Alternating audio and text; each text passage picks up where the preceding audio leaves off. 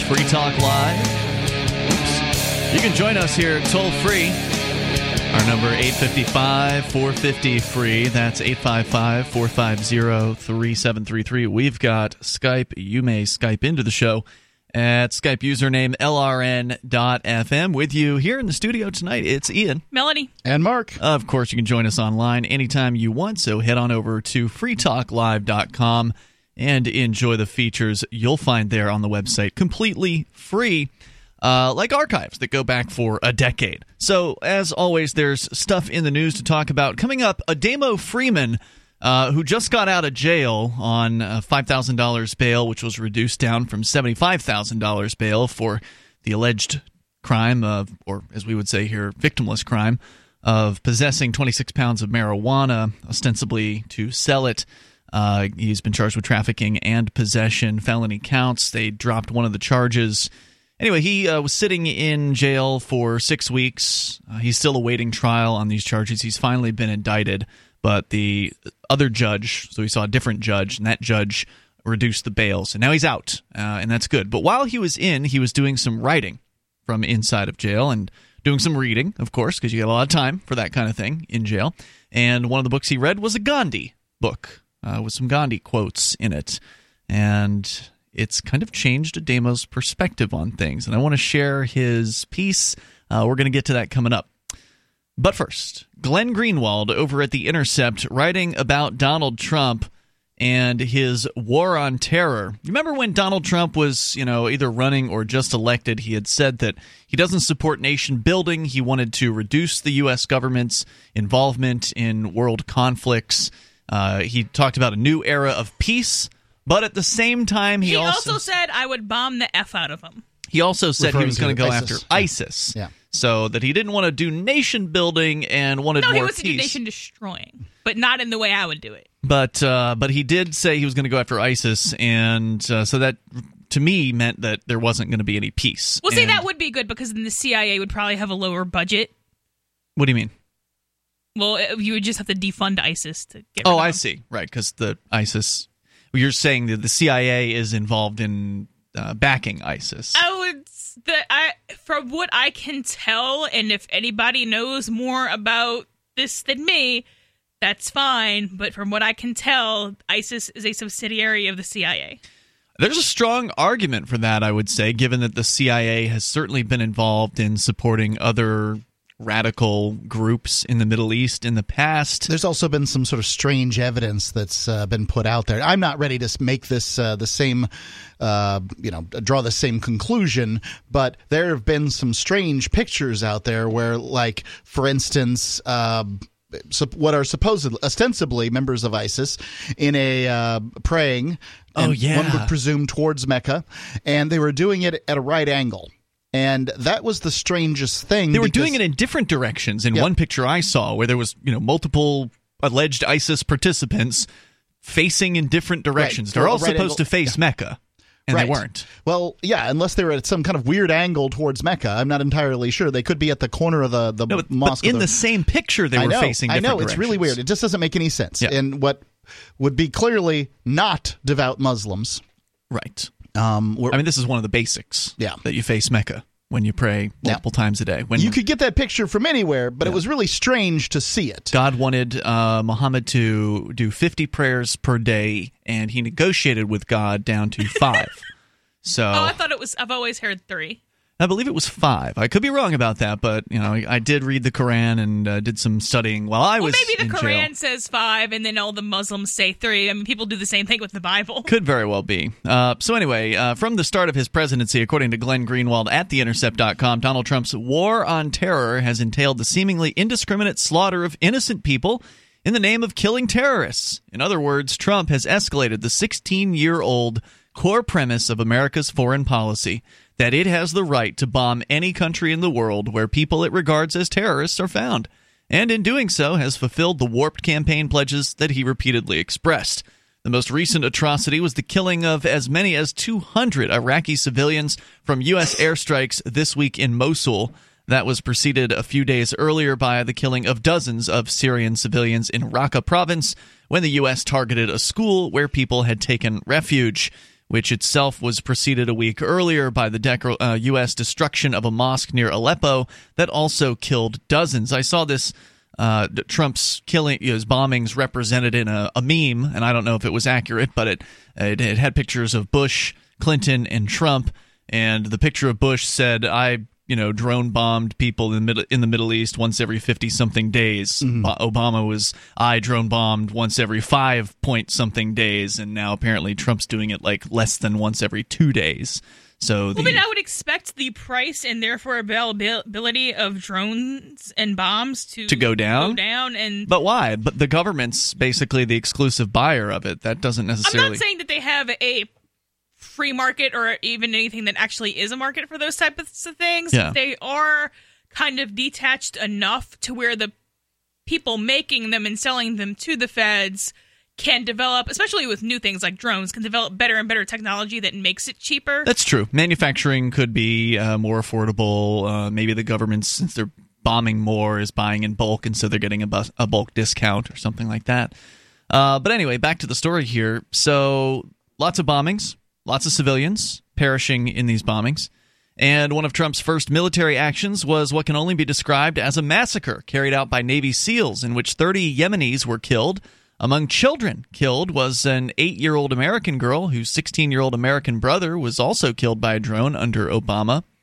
In sum, although precise numbers are difficult to obtain, there seems little question that the number of civilians being killed by the U.S. in Iraq and Syria, already quite high under Obama, has increased precipitously during the first 2 months of the Trump administration. Data compiled by the site Airwars tells the story, and that is airwars.org. Another misuse of the term precipitous. An increased precipitation falls, right? So it would be decreased precipitously. But that would be inaccurate, so increased, I don't know, vastly? Some other number, but precipitation and increases really don't have anything to do with each other. You'll have to apply to be Glenn's editor, Mark. This number of civilians killed in Syria and Iraq began increasing in October under Obama, but has now skyrocketed in March under Trump. And he links to a chart from airwars.org/data, which shows the last basically 2.5 years worth of coalition airstrikes in Iraq and Syria, and shows that in March of this year, it's really jumped up. So January and February January was up a little bit from December, February down slightly from January. So Obama, Trump, for the last several months were kind of similar, but then this month alone, which we're not even done with March yet at this point, looks like the number of deaths has more than doubled from last month. So lots of killings going on out there in the name of the so-called war on terror.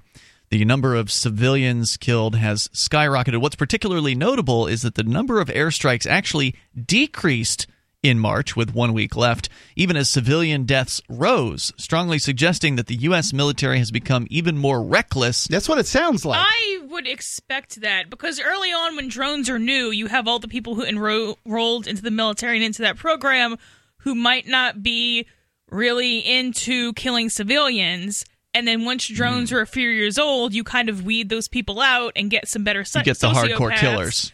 And then because missing on purpose is a thing. It's more of a thing when you have draftees, which I understand we don't have too many of anymore, or for the time being anymore. But yeah, once you kind of make sure all you have left is sociopaths, then, or at least in that department, then your hit numbers much more are efficient with killing innocent people in that way. Well, all I can say is that it's pretty clear that the numbers have risen dramatically. It's horrifying, and there's more to talk about here, so we're going to share that with you. Coming up, you can also share your thoughts with us. Our toll-free number is 855-450-FREE. Innocent people dying in bombing raids by the U.S. military and their coalition. 855-450-FREE. You can join us here. This is Free Talk Live.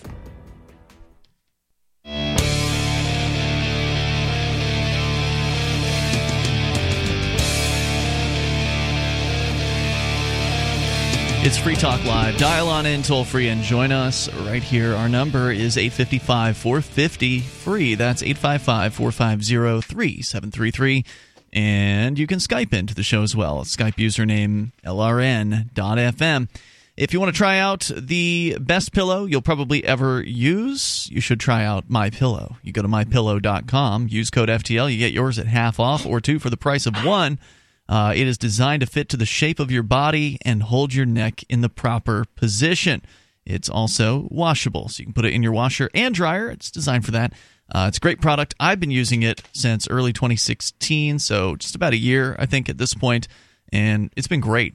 It really has. Now, if for whatever reason you get MyPillow and you don't agree, that's okay. They've got a 60-day money-back guarantee. So all you're really risking there is the price of shipping, because you'd have to pay to send it back to them. But they will give you your purchase price back if you don't like it. But obviously, they think that you're going to. That's why they're offering the money-back guarantee. That's why they're also putting a 10-year warranty behind the product, because they really do stand behind MyPillow. You go to MyPillow.com and use code FTL. That's code FTL, like Free Talk Live, as we continue here talking about Trump and the terrible airstrikes that have been going on over in Iraq and Syria, where fewer strikes happened in the month of March thus far than happened in the month of February, but the number of people who perished in those strikes, many of them innocent people, has more than doubled.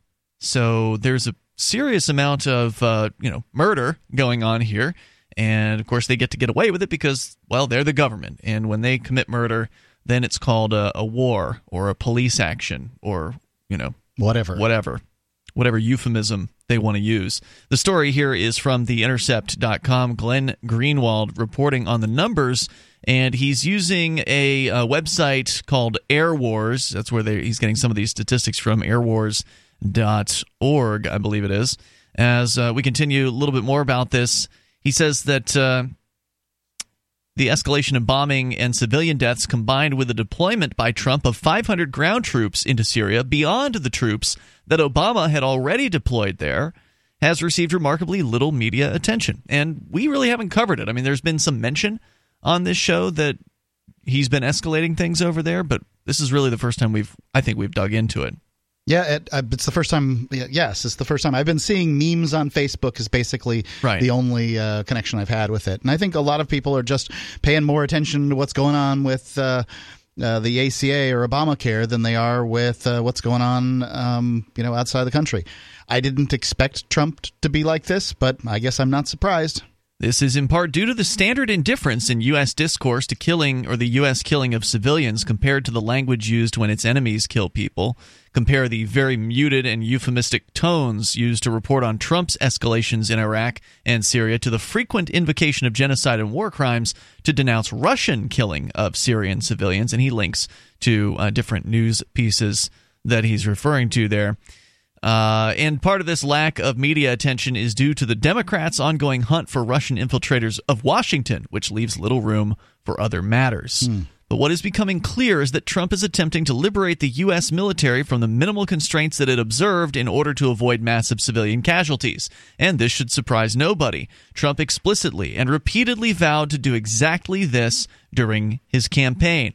He constantly criticized Obama, who bombed 7 predominantly Muslim countries, for being weak in battling ISIS and al-Qaeda.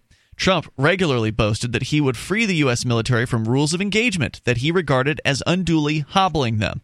He vowed to bring back torture and even to murder the family members of suspected terrorists, prompting patriotic commentators to naively insist that the U.S. military would refuse to follow his orders. Wouldn't that be nice? If the U.S. military actually, individually made their own decisions about whether they're going to go along with this crap or not. But no, they're going to do what they're told. Yeah, basically they go to the brig, and that's worth pointing out. It's probably 0.01% of 1% of U.S. military members who have actually refused to obey orders they found illegal. A lot of them would probably get reassigned, I think, is what they would choose to do, and do something that's sort of far less distasteful. So, and I'll get back to Glenn Greenwald here in a moment with more of this, but It's worth pointing out here that as Trump is going to continue this escalation, or if this escalation continues and more innocent people end up getting slaughtered in the Middle East, it's really only a matter of time before you see more terror strikes here in the United States. Now, they can crank up their border patrol if they want to, but it's ultimately not going to put a stop to it. If they're killing innocent people, they are manufacturing new terrorists. That's a fact. It's called blowback. Ron Paul talked about it. This is not something that you have to put a whole lot of thought into to figure out how this works. Because if somebody were to just try to put yourself in the shoes of any family members that might have survived these bombing raids, if you you're at work or something like that, and your family ends up getting extinguished, and you come home from work, you find a bombed out husk of a house and the corpses of your family members at that point. How many Hollywood movies are like this? How many Hollywood movies have the protagonist who finds their wife and child killed, kidnapped, whatever it is that occurs to them, and they go on some kind of spree and they kill all the bad guys? A bunch of them. I mean, Americans who refuse to believe that blowback's a thing are and they're just lie. I mean, it's amazing how well they can lie to themselves. I mean, you'll go and you'll slap your money down for these tickets, or at least you'll watch them at home sitting on your butt in front of your TV. But you can't believe that them brown folks in the Middle East, they ain't like us. Well, they ain't going to fight for their family. I don't think that's a particularly good argument, because I don't believe that a lot of things are real that I might go see a movie about if it's entertaining. I don't go see movies for psychological information but necessarily. It's about suspension of belief. So if for instance, in a movie, you had the protagonist, see their family get bombed, and he said, "Huh," and wandered off. Like, you would have a difficult time believing that, especially if they sort of built up that the guy loved his family, or the woman or whatever, and then they just wander off and do nothing.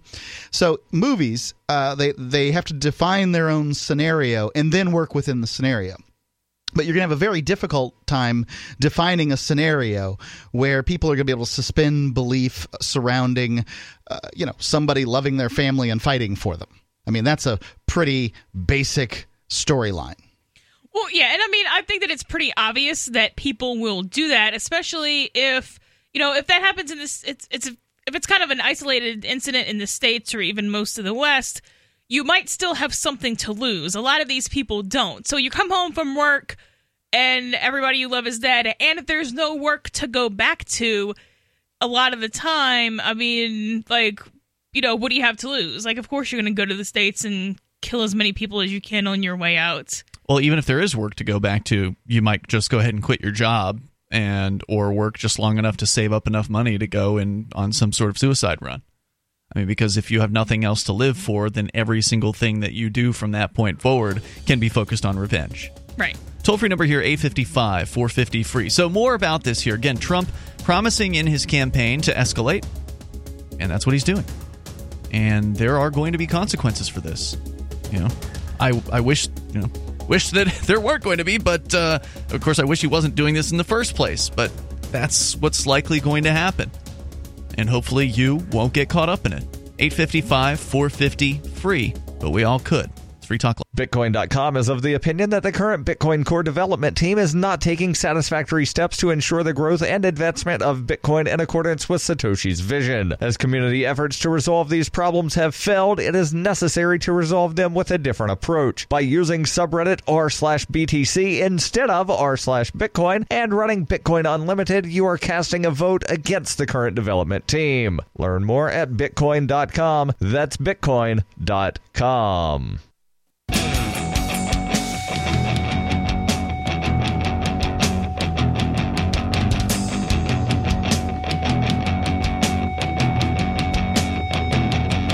It's Free Talk Live, and you may join us right here. The toll-free number is 855-450-FREE.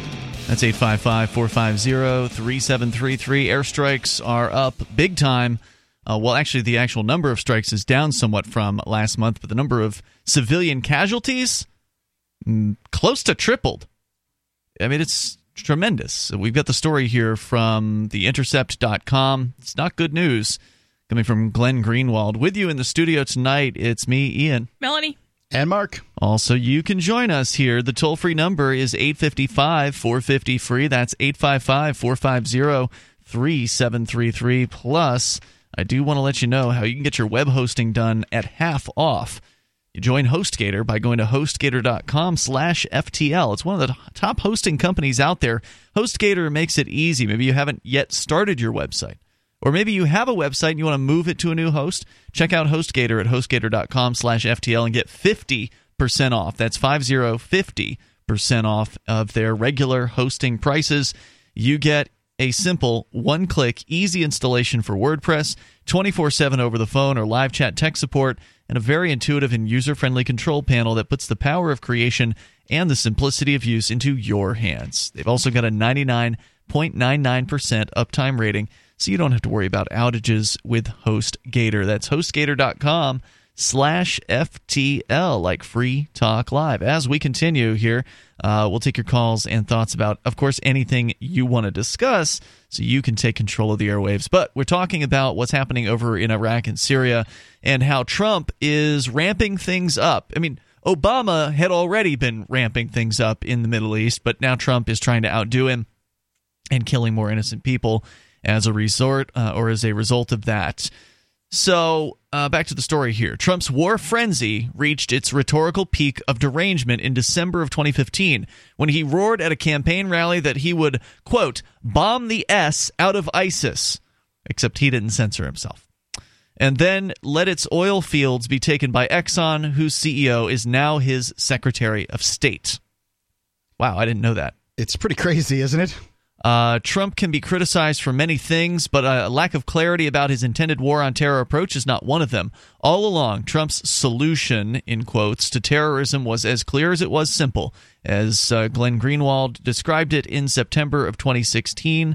On a tweet, he said, this is Greenwald from his own tweet, quote, Trump's anti-terror platform is explicitly 1. More bombing, 2. Israel-style police profiling, and 3. Say radical Islam. The clarity of Trump's intentions regarding the war on terror was often obfuscated by anti-Trump pundits due to a combination of confusion about and distortions of foreign policy doctrine. Trump explicitly ran as a non-interventionist, denouncing, for instance, U.S. regime change wars in Iraq, Libya, and Syria, even though at some points he expressed support for the first two. Many commentators confused non-interventionism with pacifism, leading many of them to this very day to ignorantly claim that Trump's escalated war on terror bombing is in conflict with his advocacy of non-interventionism. It is not. To the extent that Trump is guided by any sort of coherent ideological framework, he is rooted in the traditions of Charles Lindbergh and the free trade-hating anti-immigration uber-nationalist Pat Buchanan. Both Lindbergh and Buchanan were non-interventionists. Lindbergh was one of the earliest and loudest opponents of U.S. involvement in World War II, while Buchanan was scathing throughout all of 2002 about the neocon plan to invade Iraq. Despite being vehement non-interventionists, neither Lindbergh nor Buchanan were pacifists. Quite to the contrary, both believed that when the U.S. was genuinely threatened with attack or attacked, that it should use full and unrestrained force against its enemies. Now, what they opposed was not military force in general, but rather interventions geared toward a goal other than self-defense, such as changing other countries' governments, protecting foreigners from tyranny or violence, or humanitarian wars. What the Lindbergh-Buchanan non-interventionism opposes is not war per se, but a specific type of war, namely those fought for reasons other than self-defense or direct U.S. interests, as was true of regime change efforts in Iraq, Libya, and Syria. Lindbergh opposed U.S. involvement in World War II on the ground that it was designed to help only the British and Jews, while Buchanan, on the eve of the Iraq invasion, attacked neocons who, quote, seek to ensnare our country in a series of wars that are not in America's interests, and who, quote, have alienated friends and allies from all over the Islamic and Western world through their arrogance, hubris, and bellicosity. Yeah, but I don't hold on. How is he comparing Trump, a guy who wants war, to these two guys that generally don't want war? I just don't quite get where he's coming from on this. He's saying Trump is rooted in their traditions. He's rooted in the beliefs of Lindbergh and Buchanan, pointing out that Trump has said he's against interventionism. And these two that he's talking about here, their philosophy is also Isn't dropping bombs anti-interventionism. from remote control airplanes intervention? Well, again, his excuse is that it's defending the United States from terror. That's the excuse. If you've got to fly your remote control airplane halfway around the world to drop your bomb, the chances are good you're not defending anything. Look, I agree with you. Sounds offensive to me. I agree with what you're saying here, Mark. He's just comparing Trump's foreign policy platform to others, who have expressed similar beliefs. Okay. That one should not get involved in nation building, that one should not get involved in other countries' wars, but if one is defending oneself, which is the excuse here, then then go full force is the philosophy. So he's just kind of expounding on that. The anti-Semitism and white nationalism tradition of Lindbergh, the ideological precursor to Buchanan and then Trump, does not oppose war. It opposes military interventions in the affairs of other countries for reasons other than self-defense, i.e. the risking of American lives and resources for the benefits of others. Each time Trump drops another bomb, various pundits and other assorted Trump opponents smugly posit that his doing so is inconsistent with his touted non-interventionism.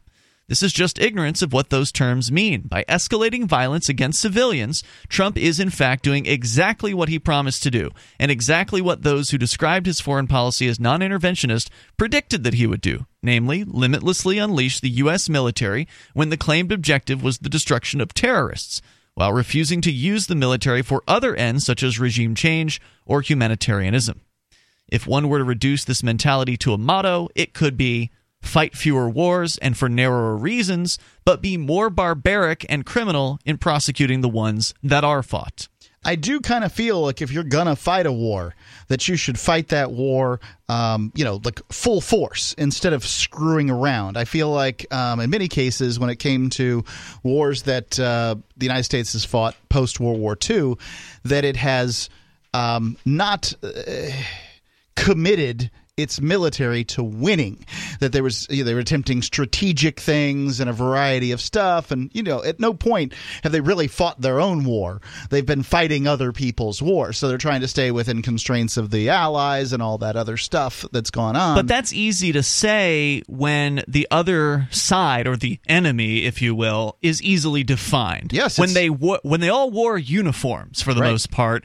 That was an easy thing to do. When you start trying to fight ideologies with bombs, you're fighting terrorism, which, when are you going to overthrow every government on the face of the earth? That would be how you would fight terrorism. Because governments are terrorists. Do that, right. Yeah.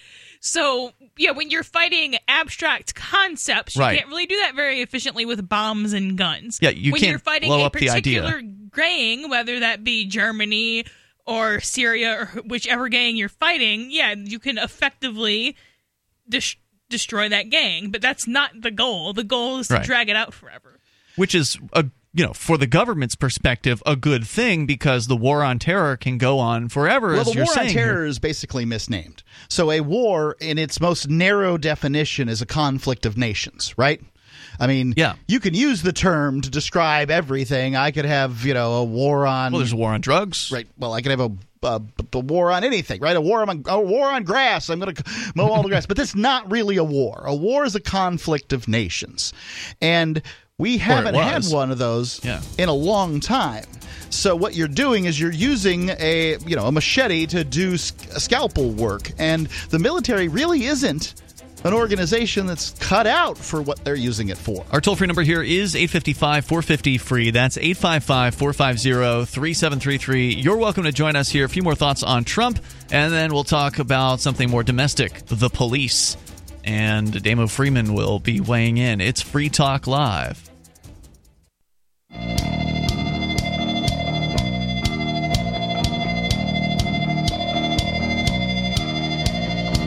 Free Talk Live. Join us on the radio here. Our toll-free number is 855-450-FREE. That's 855-450-3733.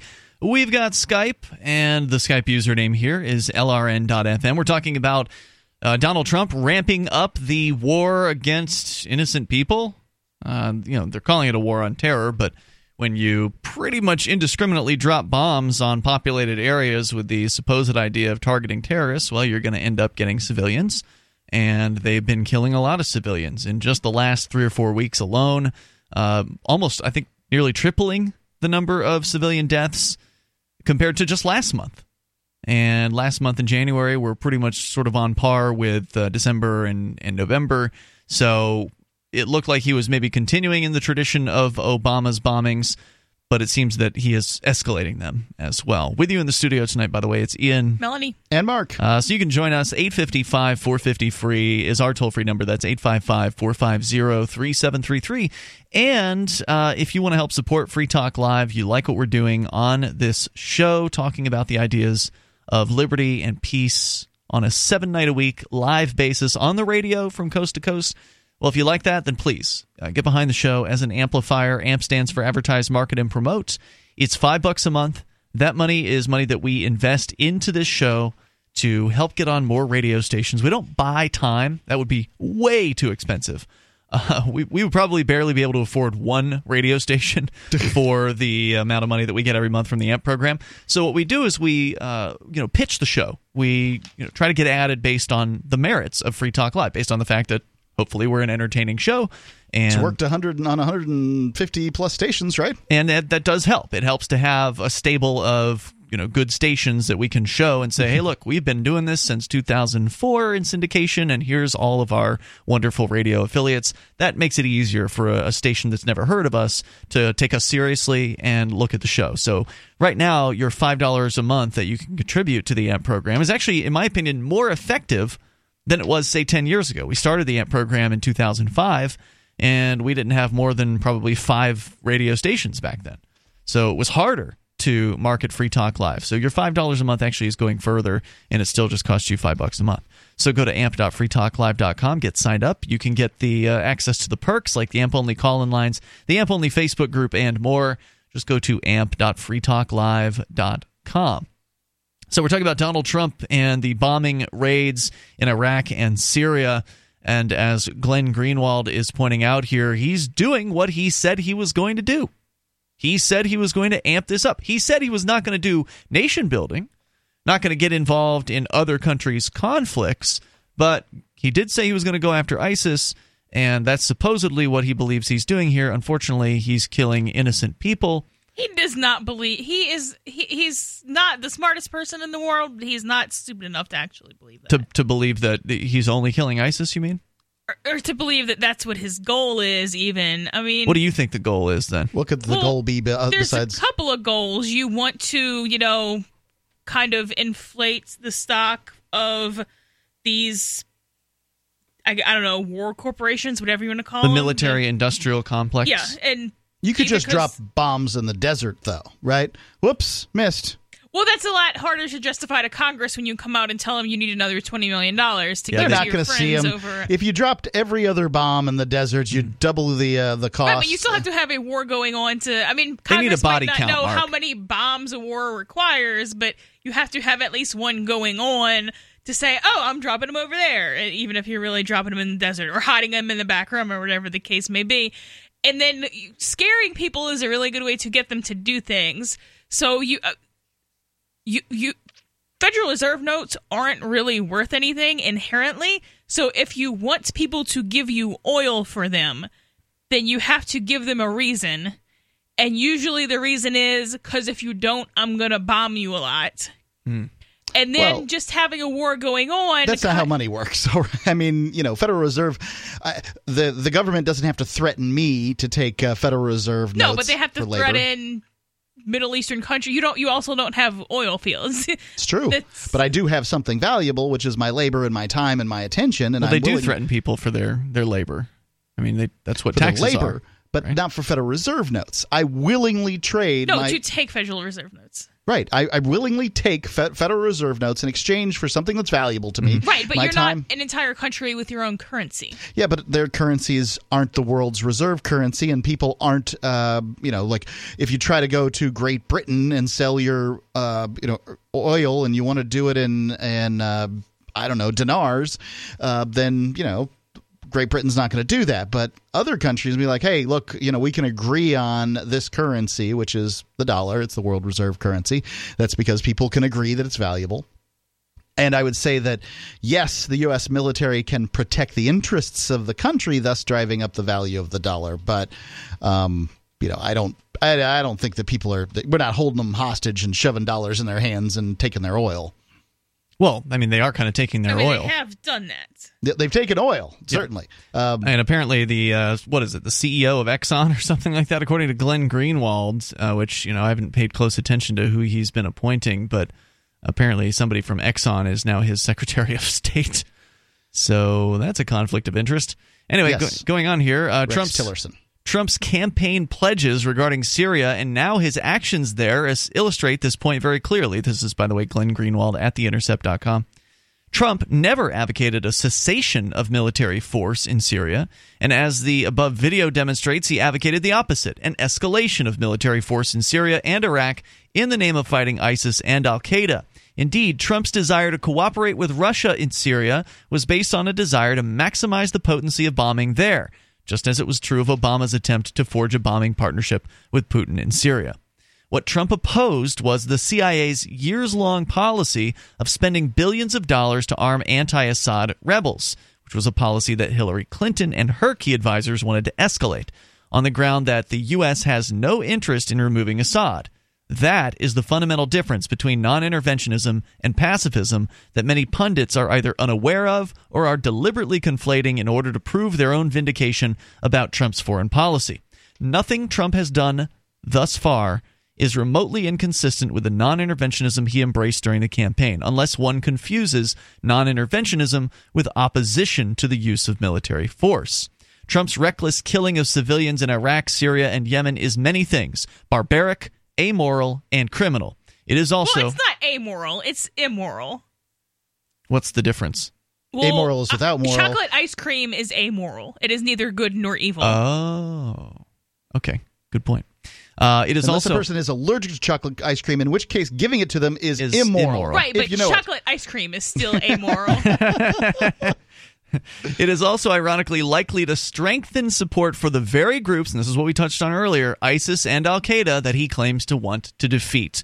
Given that nothing drives support for those groups like U.S. slaughter of civilians, perhaps the only competitor in helping these groups is another Trump specialty, driving a wedge between Muslims and the West. But what Trump's actions are not is a departure from what he said he would do, nor are they inconsistent with the predictions of those who described his foreign policy approach as non-interventionist. To the contrary, the dark savagery guiding U.S. military conduct in that region is precisely what Trump expressly promised his supporters that he would usher in. I get what he's saying, but non-interventionalism isn't probably the best word for that. Bombing someone is definitely an intervention on what they were going to do that day. But I understand the difference between bombing people and going in and trying to, CIA-style prop up nation different build governments. Well, yeah, I mean, he's using non-interventionism in under the idea that to intervene in some other nation's conflict, right? So it's still intervention in the nation's conflict. I mean, they're you're flying your remote control airplanes around Syria, dropping bombs. You're intervening in Russia and Syria's conflict, right? Yeah, but it's not. Well, okay. So are they going after the Syrian military, or are they going after the so-called terrorists in Syria?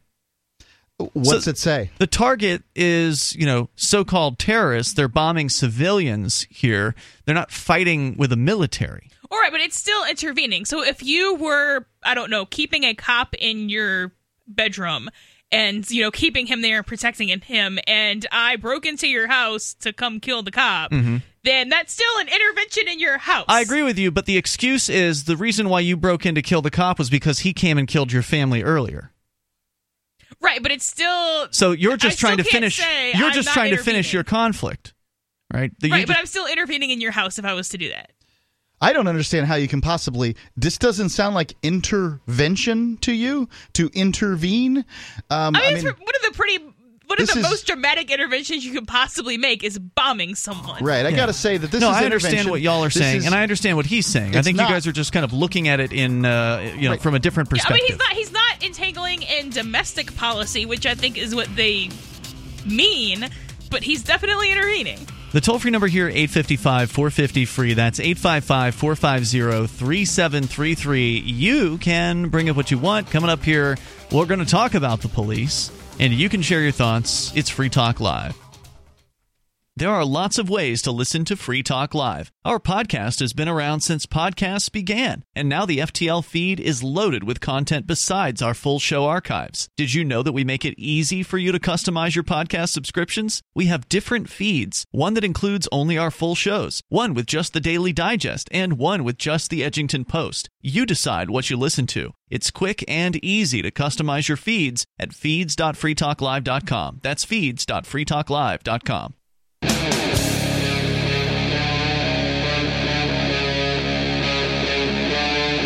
Free Talk Live.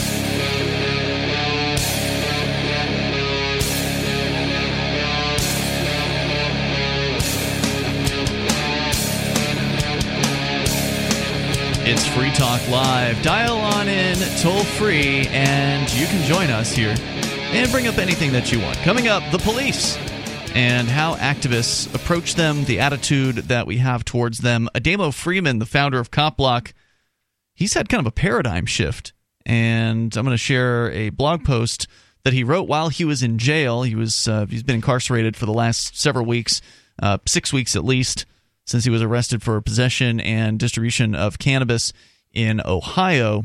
We'll get into that coming up here in a little bit. With you in the studio, it's Ian, Melanie, and Mark. To the phones, to the fun, actually to Skype first, where Hung Like Jesus is on the line in Georgia. Go ahead, Hung.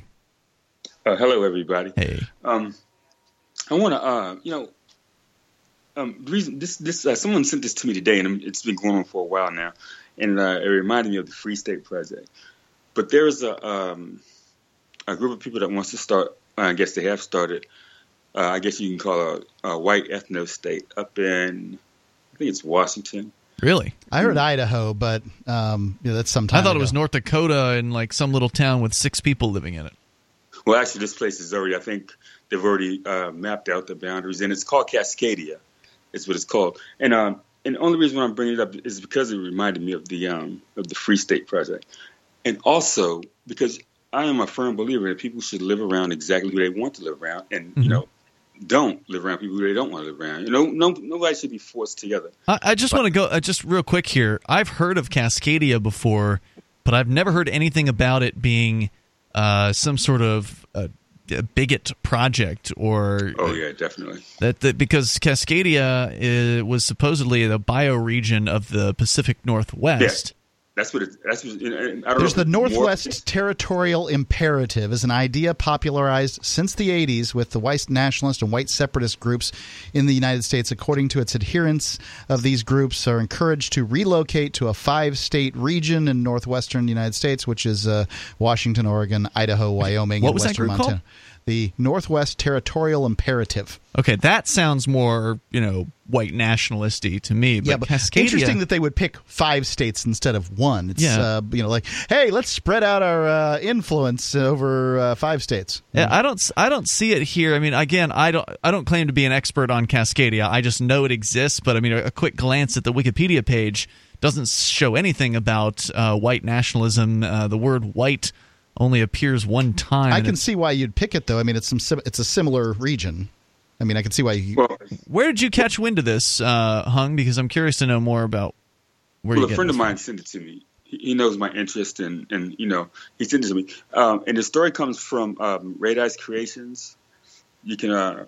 no, actually, it's not on Red Ice Creations. It's on... I don't want to give these websites out. Sure, But if you Google Cascadia now, that should take you to that movement. Okay. Hate, I see an article here. Hate-filled zone, the racist roots of a Northwest secession movement.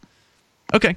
So it's interesting that it didn't show anywhere on Wikipedia. Normally when there's some sort of controversy about something, there's usually both sides represented there. But regardless, so what about it?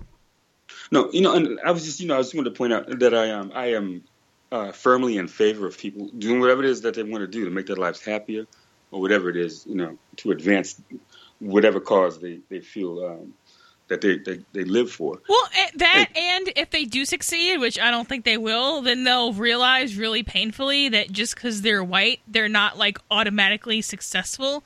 and then they won't have other people to blame it on. They'll have to blame it kind of on, I mean, they won't have to, but it'll be pretty obvious that it's just their own laziness and lack of productivity that makes their lives unpleasant. So that would be really funny to me. And that's another thing, too. In society, no matter if it's a microcosm or if it's a society in general, there's going to always be somebody there that you don't like. And then, and that, of course, that grows. And if you separate these people and get any kind of influence of any sort of, diversity, they're going to find something within each other it always happens, that'll tear it apart. Sure. And, of course, I don't want that. I want them to be as successful as they possibly can. And I wouldn't want to be around anybody that doesn't want to be around me. And, that was just my the point of it. I'm totally in agreement with it. Same with the Free State, that people should do they should be free to do exactly what they want to do with no persecution or oppression from anybody.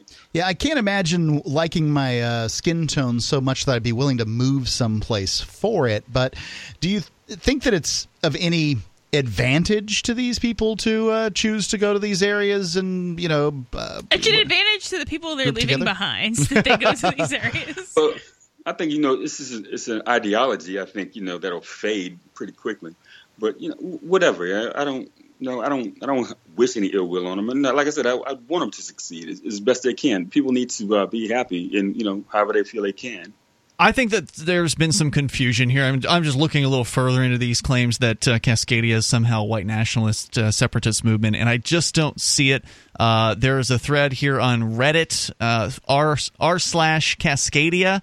There's a group all about Cascadia, and they mention here that there are maybe some alt-righter types, some white nationalist types who are trying to infiltrate their group, but they seem to be quite put off by the idea that would be happening. Yeah, but don't get stuck on the name. I mean, it's still the region that we're referring to. He was talking specifically about a secessionist movement.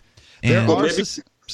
Well, maybe I got my information jumbled, but Cascadia is the region. I don't know if Cascadia is the whole thing. I don't know if that's all of them. That if Cascadia was created to be a white ethno state, but I know that these people moved up there because I'm seeing. I don't know how you don't see it, but I'm seeing several sites that talk about it.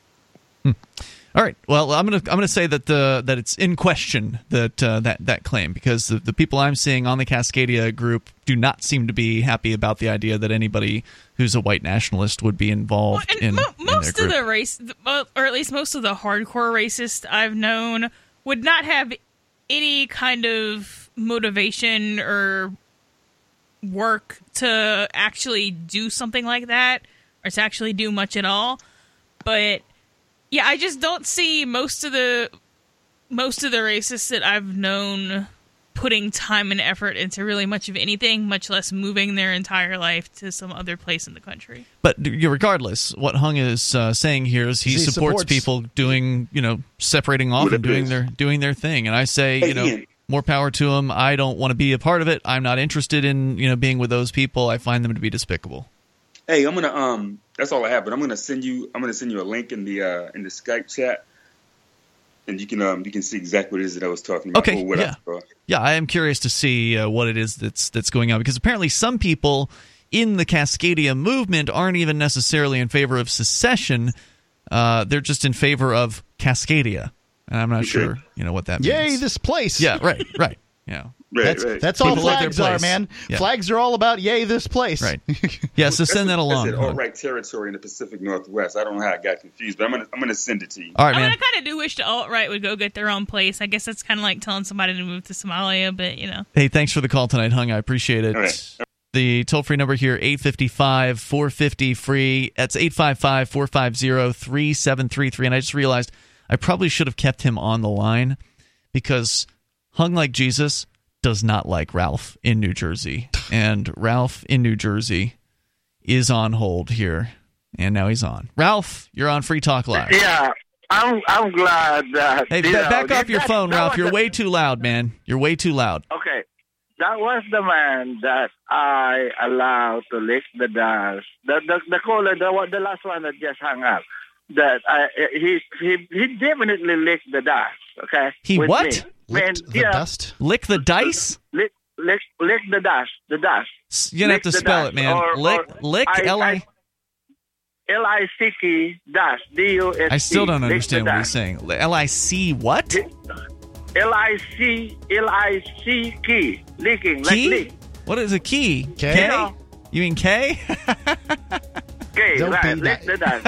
Hold on. Maybe we can get Hung Like Jesus back on the line here if he wants to talk to him. I know he can't stand him. Well, he just was talking about kind of freedom of association. You can't now make him talk That's to true. the racist caller. All right, more coming up here. It's Free Talk Live. You can join us.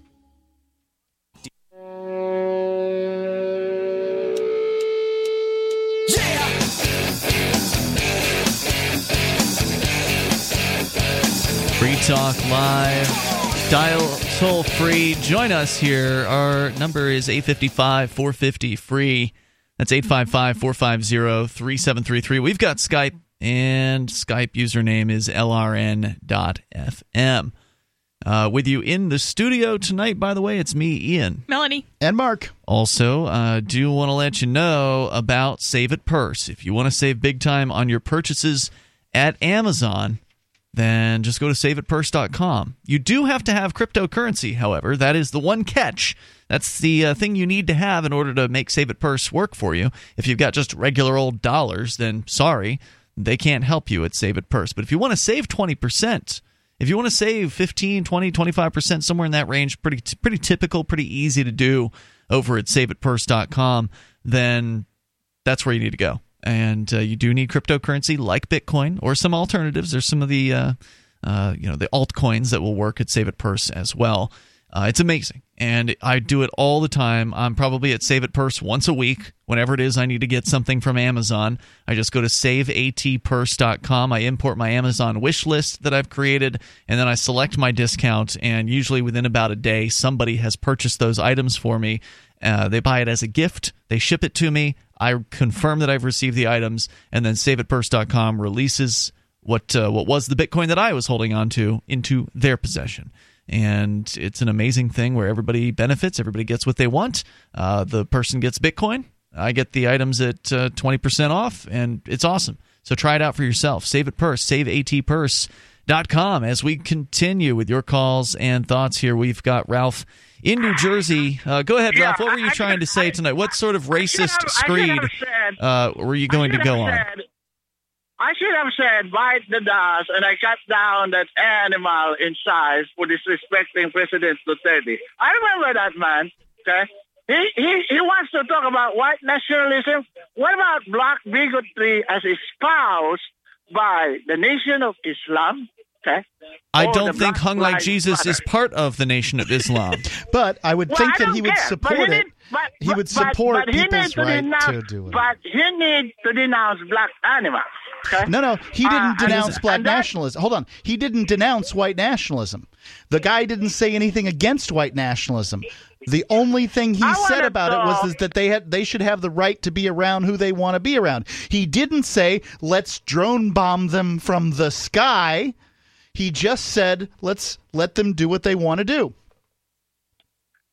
I'm talking to Mark, right? I will denounce for you right here and right now, Mark, white supremacy, which is a case currently going on in the city of New York. This animal, that's right, I'll call this white man an animal, a drifter, a loner from Baltimore, Maryland.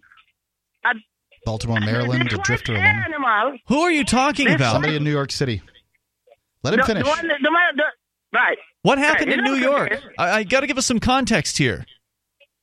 Okay, there's a drifter and a loner from Baltimore, Maryland, who went over to the city to grab media attention because, according to his manifesto, he wants to kill every black man for having interracial relationship. Okay? Having interracial relationship. And he stumbled across, in a street corner in New York, a 66-year-old black man. You know, not provoking him, not inciting him. He just see this man for his skin color, not the content of character. See, you need to differentiate me, calling me a racist, to this animal. Okay? You really do. Because all you do in your twisted logic is create a hypothetical situation or a hyperbole about me for what I'm not. I'm not no racist. Ralph, Yes, sometimes, you are. Sometimes you sound really, really racist, Ralph. He is racist. Now, I mean, he's clearly- called enough times to make it pretty clear. He hates black people. Well, in this case, he's saying he doesn't think that black people should be killed completely for the color of their skin. Well, thank goodness. Yeah, I mean, at least it's a step. So, you can still be a racist and not believe in exterminating the other races that you don't like, right? So let me bring Ralph back on here. So, Ralph, go ahead. Yeah, but the action taken by this man is completely different from my position with regard to the black. We never said that you were the worst racist ever. We just said you were a racist. Right. To be a racist means that you believe that your race is... Melanie, this is really this is a sad state of affair of you to be saying that about me. I still have a moral compass, Melanie, to judge people according to content of their character. And when I say black animal, I mean the criminality that blacks are creating in our society, which is creating disorder, mayhem, and the thing is, you say that about all black people, though. I'll give you an example right now. I don't need another example. Thanks for the call. I've heard enough. The toll-free number is 855-450-FREE. That's 855-450-3733. Racism is not the belief that other races should be exterminated, but certainly some racists believe that. Racism is simply the belief that one race is superior to others. Or isn't it in a given area, though? I mean, usually racists will not say that they're superior in every way. They'll usually claim to be superior in some ways. Yeah. I mean, like Chris Cantwell would say... which ones you're talking about? Chris Cantwell would say that Asians are superior to white people, for instance, in like intelligence or test taking or something like that. Yeah. Sure, I've heard this before. I mean, okay, but there's going to be things that he's going to claim that white people are going to be superior at, and all that other stuff. I don't know. I mean, it's a murky thing when you start going and separating people along the lines of race, and then is saying that this group and that group, and right, it ignores the individual. Even if you can show some kind of statistics, and this was our big breaking point with Chris Cantwell, was that for somebody who supposedly was a libertarian, he wouldn't, I don't think, describe himself that way today, but for somebody who supposedly was a libertarian, who purportedly libertarians believe in individual rights. And that the individual is the greatest minority, if you will, that for somebody to ignore individuals and how they perform against other individuals, instead focusing on the groups that those individuals might happen to be part of by virtue of where or how they were born, that's what leads to sort of this racist stuff, is to just group people together and treat them all as though they're the same and ignore their individual differences. And I think that's, sad. So, toll-free number tonight, and that's what Ralph does when he makes statements like, the blacks are, and then says something about violence or, killing, etc. Are young black males more likely to commit crimes?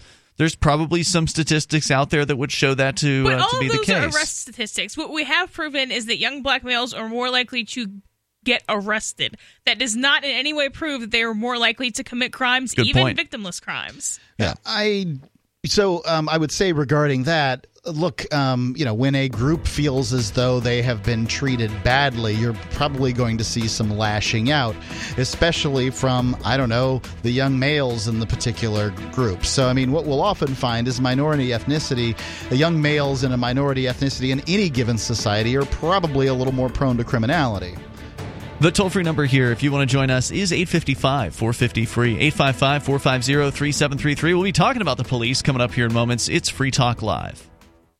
A funny thing happens when you don't advertise. Nothing. Modern advertisers have been trained to look for trackability in their advertising, and web search ads are great for that. They also help you get the consumer that's looking for products like yours in the moment. But they're expensive, and they do nothing to convince people to try your product segment in the first place. They help you get a bigger piece of the pie, but branding mediums like radio grow the pie itself. Free Talk Live's on more than 150 stations, and we can help advertisers with little budgets and big ones. Send me an email, mark@freetalklive.com. It's mark@freetalklive.com.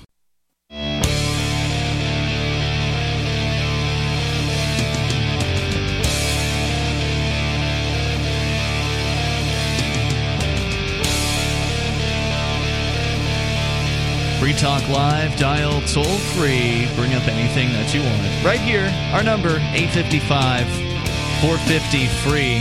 That's 855-450-3733. Skype username, if you want to call us there, is LRN.FM. And, of course, you can join us. You can bring up anything you want. Coming up, we're going to talk about the police. But first... Well, more than 60% of Americans take some kind of nutritional supplement. And if you're within that group, I'd like you to consider one that I've been taking now for, probably close to 2 months now. Ian, I gave you yours a couple of weeks ago, right? That's right, yeah. Yeah, it's called Whole Food Multi-Complete. And, there's good reasons to take a they use the term multi to describe it, but it's not like a multivitamin that you're going to buy at the store or something like that. I see vitamins in here. There are vitamins, but there are lots of things. You got to go and take a look at the ingredients on Whole Food Multi-Complete. It's got enzymes and all the other things that you need, not just vitamins and minerals. But if you visit some kind of naturopath or something like that, likely you'll be told to buy, a whole array of supplements, which are probably pretty good, not like the cheapies you get in the store. But you're going to be spending like $150 per month. If this is the situation that you've experienced, then you need to know about Whole Food Multi-Complete. For 15 years, Whole Food Multi-Complete has been quietly providing what the big guys won't: the perfect blend of 7 different supplements. Now, that's not 7 vitamins and minerals. That's 7 different supplements that contain a whole bunch of different stuff. And they've taken the expense and complexity out of following a complete supplement program. Visit simplifymysupplements.com to learn more. And you can use a coupon code. The coupon code is FTL, and you'll receive 30% off your first order. Now, I spoke to the gentleman who runs Whole Food Multi-Complete. It's simplifymysupplements.com. And he said basically this 30% off it's a freebie. He's selling at cost. What he wants is people to try it so that then they can decide whether it works for them. And it's worked for me. Simplifymysupplements.com, coupon code FTL. By the way, satisfaction guaranteed, or you get your money back. Wow. All right. SimplifyMySupplements.com. This is my favorite kind of advertising, where they give you a guarantee. That's great. He'll give it to you, too. I've spoken to him on multiple occasions. He's very passionate about his product. He had some kind of major plane accident several years ago, and he used the product. It helped him, and that's why he bought the company, essentially. Oh, wow. So it was it was life-changing for him. Yeah, that's a real testimonial. Right SimplifyMySupplements.com. All right, let's go to AC in Ohio via Skype, and you can join us on Skype at LRN.FM. Go ahead, AC. Yeah, I wanted to respond to one of your previous callers from last night, Dana. And one of the things I don't understand about her is she rarely agrees with a lot of the things you guys say. So I kind of wonder why she keeps calling in if she doesn't agree with you guys a lot. Well, I like it when people call who don't agree. It's more interesting. Me too. But I just feel it's kind of weird for someone to be a chronic caller besides like James. But I wouldn't say Dana's a chronic. She's called enough over the years to where you know who she is and you can recognize her. But it's she doesn't call more often, I would say, than once every couple months. I mean, she's not chronic at all. Well, I wanted to respond to something she said, sure. And the thing of it is I want to interject something before I get to that, and that is that in this world we live in, there's all sorts of things that we as humans are stupid and ignorant about. You would agree, right? Oh yeah, we're all ignorant about something. Figuring out science all the time. Yeah, and there are certain forms of ignorance and stupidity that seems to be very, very common among certain groups of people, and in this case, one of the forms of stupidity I find that's very common among conservative types tends to be all this anti-immigration nonsense. And because whenever you guys bring up immigration, you get every dumbass Fox News zombified conservative from one side of the country to the other saying, "Oh no, we can't let them in because Muslims and Sharia law or whatever." That's what happens. Yep. Pretty soon they're going to take our pork chops away or something. They're going to eat your dogs. Leprosy. I love those two promos you guys have about that. Yeah. Those are funny as hell. Yeah, they are hilarious. I've heard some whoppers throughout the year. So the whole thing about Sharia law I find very interesting. Do where do first, where have Muslims sort of migrated to and infiltrated, where they've forced the population to wear like headgear and headscarves and that sort of thing? And I can't think of any place. There are probably some neighborhoods in, say, France or Germany or something where it's common for people to wear headgear, but I can't imagine that there is any place where they're sort of forced to. Otherwise, mobs will come out and do bad things to them. And if that were the case, I would say, isn't it great that we have the right to keep and bear arms here in America so that you could shoot people that attempted to use force against you to make you wear headgear? Because I just don't ever see that happening in the United States. The worst I could see, and I'm not saying I like the idea, is that like public schools wouldn't be allowed to serve pork anymore because sort of everybody is involved. Would you want to eat pork from a public school to begin with? Is the problem? I've eaten far too many meals at public schools, so the answer is no. I wouldn't want to eat anything there, but I suppose if somebody gave it to me for free, I'd give it a shot. Maybe I've seen stories where the Muslim minarets are doing the announcements of like the Allah Akbar at ridiculous times of the day and night, and I don't think that should be occurring. That's probably the best argument I've seen against sort of the cultures melding up to this point. But, again, I haven't been anywhere where this has happened, and I don't know exactly what times of the day it's occurring. I can see that it might be legit if you're talking about the same times that church bells occur, but that would be the comparison. So, yeah, so anyway, to get to what I wanted to respond to her about exactly was, you guys brought up a study from the Cato Institute about how most immigrants aren't taking welfare. And, of course, the Cato Institute isn't the only organization that has come up with studies similar. Reason has also done studies like this as well. And one of the things that bothered the crap out of me was when she called and said, well, you can't trust studies from the Cato Institute because one of their founding members has political views that I disagree with. Like, that's not a reason to write off an entire organization because one person who founded it. Or That's even true, but she did say more than that. I mean, she did cite her own numbers from the Center for Immigration Studies about immigrants taking welfare, large numbers of immigrants allegedly taking welfare.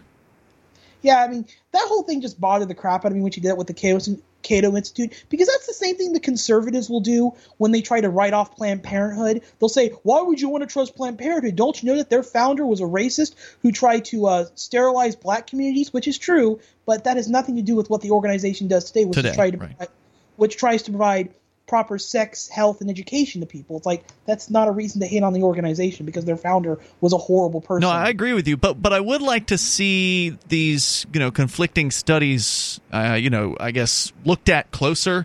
Maybe there's a study of the studies or something like that we could look to, because she was citing Cato as being bad, but then she cites the Center for Immigration Studies as being good, and we all know that when somebody wants statistics to look a certain way, they can sculpt them to look a certain way. But she's doing another thing that conservatives like to do of her type is they like to pick and choose their studies. They say, I got studies here that prove this, and all those other ones that say the opposite, that's all. Oh, liberals do that too. Yeah, I mean, everybody does that. People do that. Right, everybody does that, which is why I went and I looked, and the thing she was saying, according to the Center for Immigration Studies, they have that stuff on their website. Are they telling the truth? I don't know. So that's a great question. So the Center for Immigration Studies, who are they? It sounds like a government agency, but I'll bet it's not. No, I don't think so. When you start looking, you find out, looks like they're a front group for some, conservative organization. Then essentially that makes me mistrust them more if they're going to talk about immigration. But that's the point is that I'm doing the same thing that she did regarding Cato, because once I see that they have an agenda, then I'm less likely to believe them. It's not a logical fallacy to say this person has a bias, therefore you should question them. It is to say, I don't like this person, therefore you should question. Toll-free number tonight, 850. If you got more, hang on. 855-450 free, and maybe we'll figure out what the Center for Immigration Studies is. It's Free Talk Live.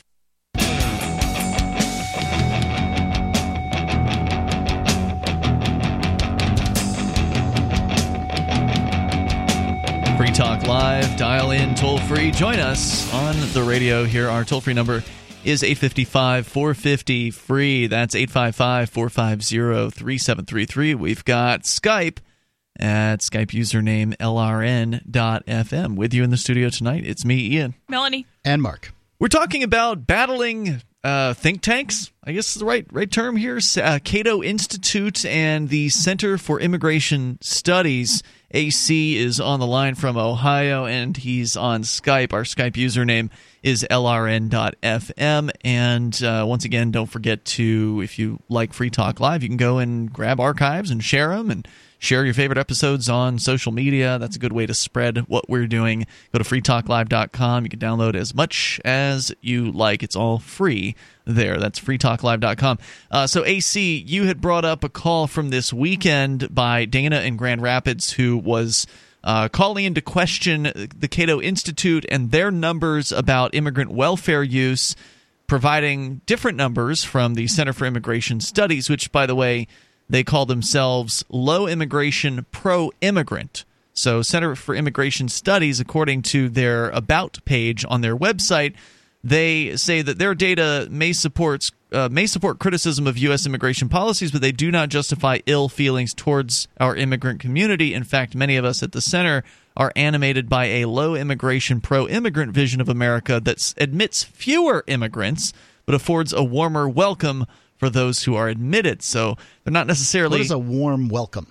I don't know. That's just the summary from their It scares About me. It page. sounds like government... I mean, at this point, we're talking about government funding of immigrants, right? Yeah. Welfare and that sort of thing. And do they mean warmer... What do they mean by I don't know, warm Mark. welcome? I'm just sharing that with you as an example of... Because immigration is a government policy, and do we want the government to welcome people warmly? What is that? A letter from the president? Or are we talking about... I'm just not sure. I don't know. AC, although I don't agree with them, I think that we need to have more people coming here. Anybody who wants to come here who's peaceful should be able to. But AC, did you have more you wanted to say on the topic? Please do. Yeah, just to finish up here. See, that's one of the things, too, is like when you're talking about these dueling studies, you do have to make sure you're looking at where the study comes from, who did the study, and how it was done, obviously. But another thing is also, like, for me personally, there's just certain things that if certain groups of people talk about, I'm not going to listen to them. Like, if a conservative starts talking about how horrible immigration is, I'm not going to listen to him because I know how xenophobic they can be. In the same way, I'm not gonna listen to a left-wing person talking about how gun control works. Like, I know that, which is something that the left-wing people like to bitch about a lot, is how gun control doesn't work. It's very common.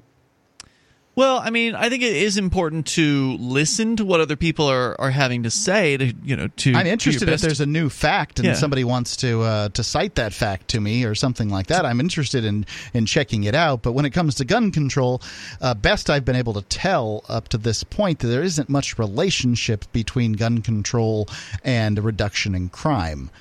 And beyond that, I mean, I don't think there's anything wrong with listening to what people have to say, but ultimately all the statistics in the world don't matter to me, because to me it's really a moral issue. A lot of these government questions and government programs are really a moral question, and when it comes to immigration, the question is, should people be allowed to cross borders freely in a free country? And the answer is yes.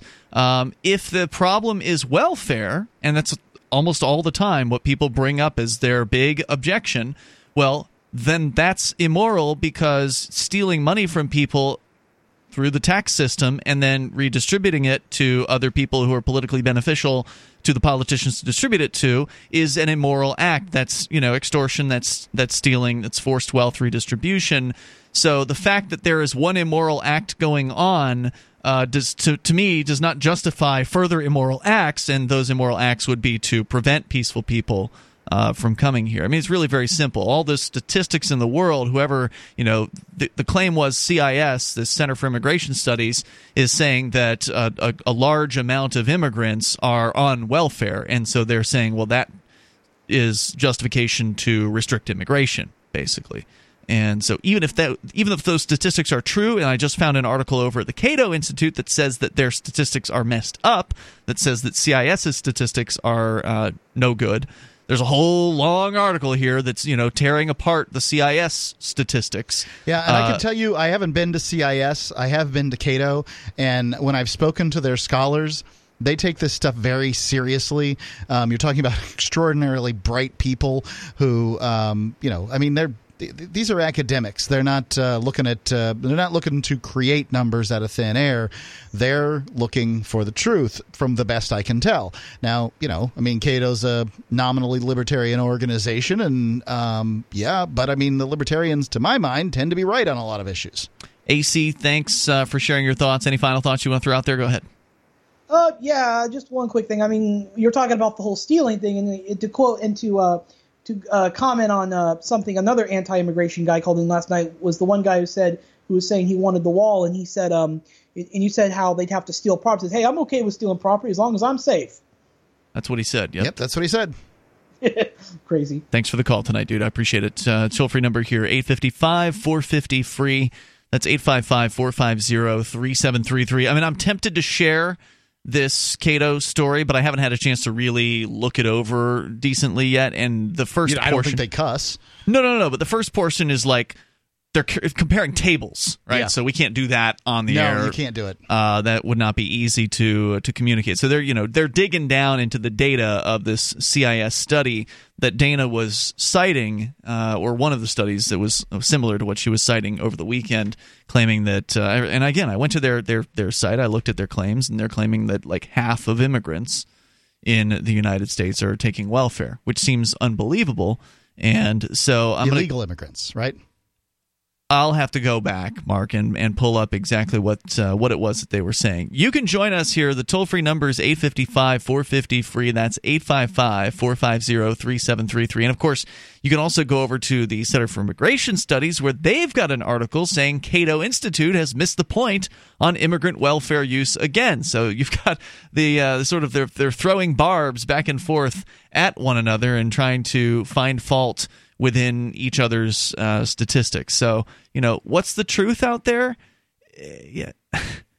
Probably just that people are on welfare. Yeah, people. That's probably sure. the truth, is that people are on welfare. And welfare is a problem. Regardless of who's on the welfare, these conservatives are battling over who should get to receive the welfare, basically. Well, I certainly am against. I'm against the incentives that welfare sets up. I think you could set it up with far better incentives. I think that society doesn't have the guts right now to sort of gut welfare entirely. But nonetheless, I think that when you give assistance programs to immigrants to this country, and I'm not just talking about refugees, but entirely, when you give any kind of assistance program to them, you take away from them the incentive to integrate as quickly as possible and to get off government assistance. It's only a lack of integration if everyone else isn't on welfare. It's not like we have welfare just for immigrants. Welfare exists because domestic people are on it. So welfare really has nothing to do with immigration. And honestly, if you're going to steal my money anyway, and you're either going to give it to someone who was born in the States and is healthy and had all these opportunities and, could have done, anything that anybody who was born in the States can do, and I understand that that's a range, or you're going to give it to somebody who was born in some third world hellhole who really had no opportunities in life whatsoever until somehow they got here. If those are my options, the person who could have done better versus the person who just life was like, F you, you're born here, good luck, deal with it. Yeah. If those are my options and you're going to steal my money anyway, give it to the guy who wasn't lazy. That's kind of less offensive to me as to what you're going to do with my stolen money. You're really boiling it down. But yeah, I get what you're saying. There's certainly the possibility that the other person is also lazy, right? This is why they should have the tax form where you click off the things that you want from the government. And in this case, you could say you want immigration, refugee funding or whatever it is that you're looking for. And I think you should be able to have that. Then again, we have organizations called charities that will allow us to give money to the specific people that we'd like to. And they'll do a lot better job of spending that money, the charities will. Yeah, they will. That's why you can go to hope.freetalklive.com and help us build an orphanage in Uganda. Right now there are dozens of orphans who have no home and are likely to lose the little room that they're in relatively quickly.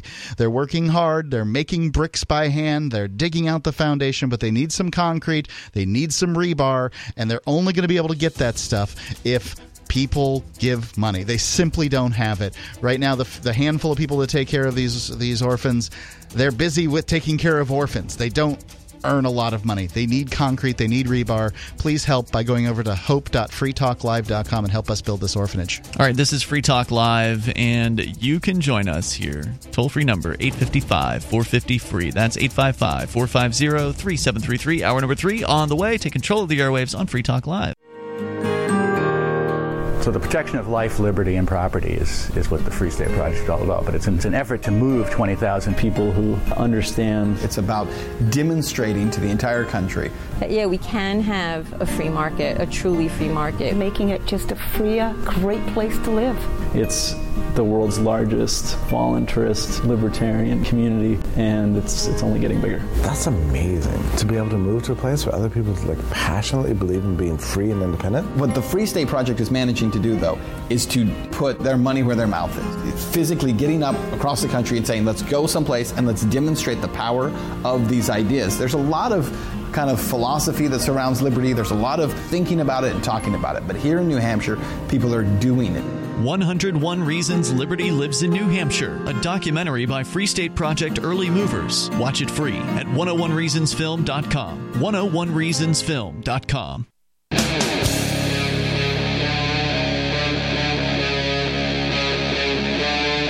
Free Talk Live. It is Free Talk Live. You can bring up whatever you want here. The toll-free number is 855-450-FREE. That's 855-450-3733. With you in the studio tonight, it's Ian, Melanie, and Mark. So to bring you up to speed, if you're just tuning in, we had a call at the end of the last hour about a call that we had this weekend regarding the, I guess, dueling studies that are out there about immigration and welfare acceptance, welfare use. The caller this weekend was saying that, she doesn't trust Cato, the Cato Institute. She trusts the Center for Immigration Studies, and the Center for Immigration Studies says that there's a large number of immigrants who are using welfare. From the Center for Immigration Studies, one of their reports from 2015, they released a report showing that 51% of immigrant-headed households used at least one welfare program in 2012, compared to 30% of native households. Now, Mark, you had asked the question, are they studying illegal immigrants, so-called, or just immigrants? It's just apparently immigrants. So they're looking at immigrant households, not necessarily even Mexican immigrant households, but just immigrant households. Now, they do have some breakdowns, and the Cato Institute goes down and digs into the details of the Center for Immigration Studies study, or at least one of their studies. And I'm going to skip past some of their table analysis where they look at the different breakdowns of, which groups are consuming more or less welfare, white immigrants or Hispanic immigrants and things like that.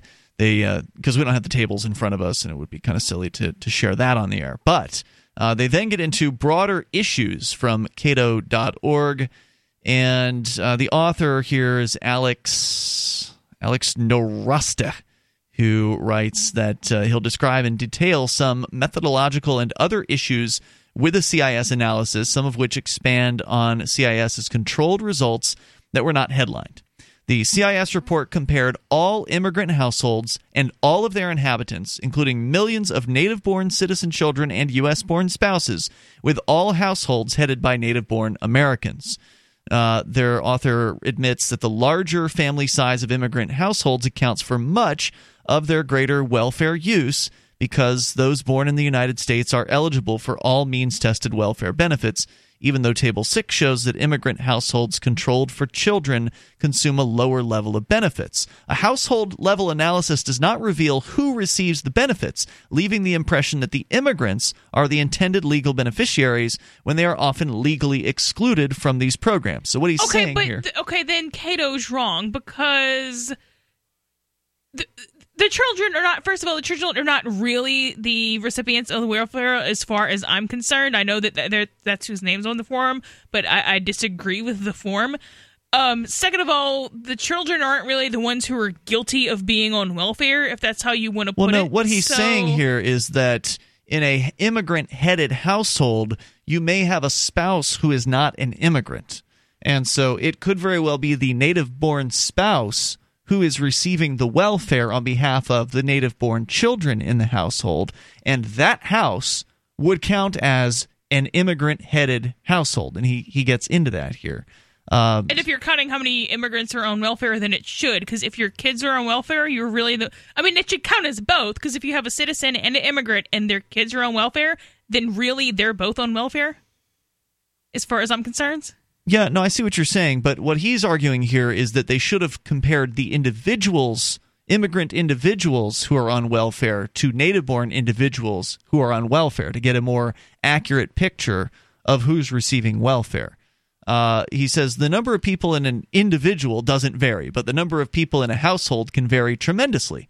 The greater number of children in the immigrant household, rather than any different level of individual welfare use, is largely what drove the report's results. Second, Medicaid and Social Security benefit levels and eligibility are determined on an individual basis, not a household one. Many immigrants are legally ineligible for those programs, but their children aren't. But their U.S.-born spouses and children do have access. Thus, the Center for Immigration Studies counts the benefits received by the U.S.-born children, even though the immigrants themselves are often ineligible.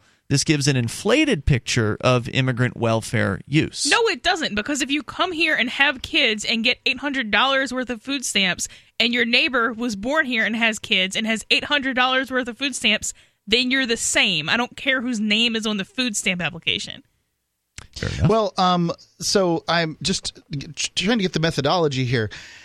It's, to me, to say that immigrants don't use welfare that often, or whatever the claim is that Cato's making, that immigrants don't use welfare that often, and then you have, say, a house with two immigrants where they manage to get here and then have, the anchor baby, as it's called, right? The kid that's born in the United States, and then the kid gets the welfare, and then to suggest that is somehow, a native person, native people getting welfare, it seems disingenuous to me.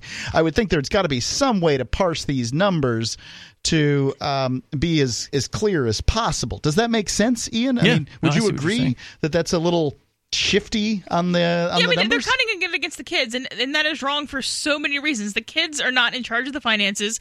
The adults are the ones who, and since children are treated like property, that would be like me saying, "Oh, look, okay, I'm not on welfare. My car is." Okay, because all of its oil changes are paid for and gasoline is free, but my car is on welfare, not me. And I think we're going to have to hold them to be. I'm going to have to hold them to be consistent here. If you're going to treat kids like property, which is what we do in this country and any country I'm aware of, then it's maintenance on your assets, so that counts against you. Also, you're kind of in charge. In reality, you're the trustee of the kid. You're in charge of the kid. A 2-year-old is not guilty of anything. Yeah, but if you've got a boyfriend. Yeah. You guys live together. I don't know what the rest of your living situation is, and it doesn't matter because we're going to, make one up here. So you and your boyfriend, you're living in a house where you're not the owner.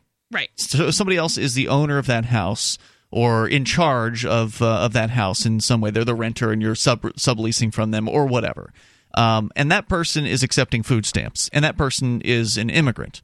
Therefore, you count on this CIS study as an immigrant house or an immigrant-headed household receiving welfare. I don't think that even I would, though 2 of the 3 people don't receive welfare. I only think I would if the owner of the house lived in the house.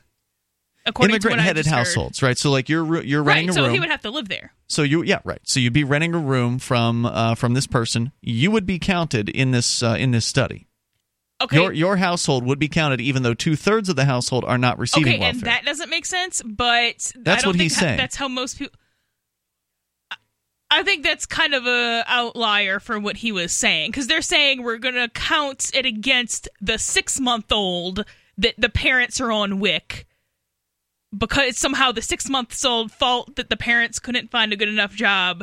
So the 6-month-old is on WIC, and I understand that that's what the form says. I don't care what the form says. The reality of the situation is that the grown adults are on WIC, whether they were born here or not. And, I kind of hold it against them more if they were born here. But should you be held against, if your boyfriend goes on welfare, should that be your responsibility? Are you a welfare recipient then because your boyfriend's on welfare? I would say yes. I don't think so. I don't think another person can make a decision for you. That depends on kind of your situation. If you have people that are kind of just casually dating and maybe not even live together, maybe be living together and having everything totally separate, then I would say probably not. I think that kind of depends on how you have your life set up. But yeah, at this point, if he just went out and got food stamps, I would say I'll go ahead and say it. If anybody in the house is on welfare, then the household's on welfare. The fact is that if you're getting, if somebody is making their rent payment, say, there's somebody in this household, and I don't know, that receives welfare, and their rent payment is, I don't know, $400 per month, and their welfare helps them subsidize. Money's fungible, right? So that adds to the pool of money they get in a given month, and so they're able to pay their rent payment based on the money they get in welfare. But whether they're going out and getting welfare or they're robbing banks is not the issue for the landlord. That's not their fault. I disagree with that, because if I'm paying my landlord cash or check or whatever, and I'm on food stamps and he doesn't even know that, the landlord isn't part of the household unless they live in the house. Well, or my roommate. If my roommate goes and gets food stamps, I don't feel like that's my problem or my fault or my responsibility. It's not your problem or fault, but then the household is a welfare receiving household. The landlord is getting the money, and more coming up here. 855-450 free. To me, I manage properties. It's none of my damn business where they get their money from, as long as they pay it on time. More coming up.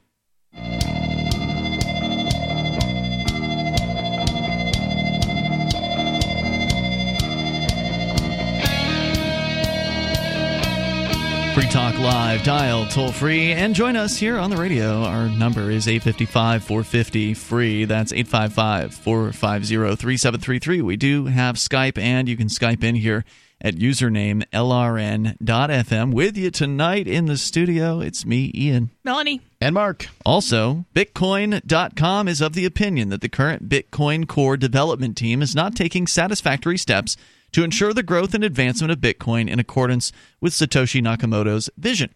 Satoshi was the founder of Bitcoin.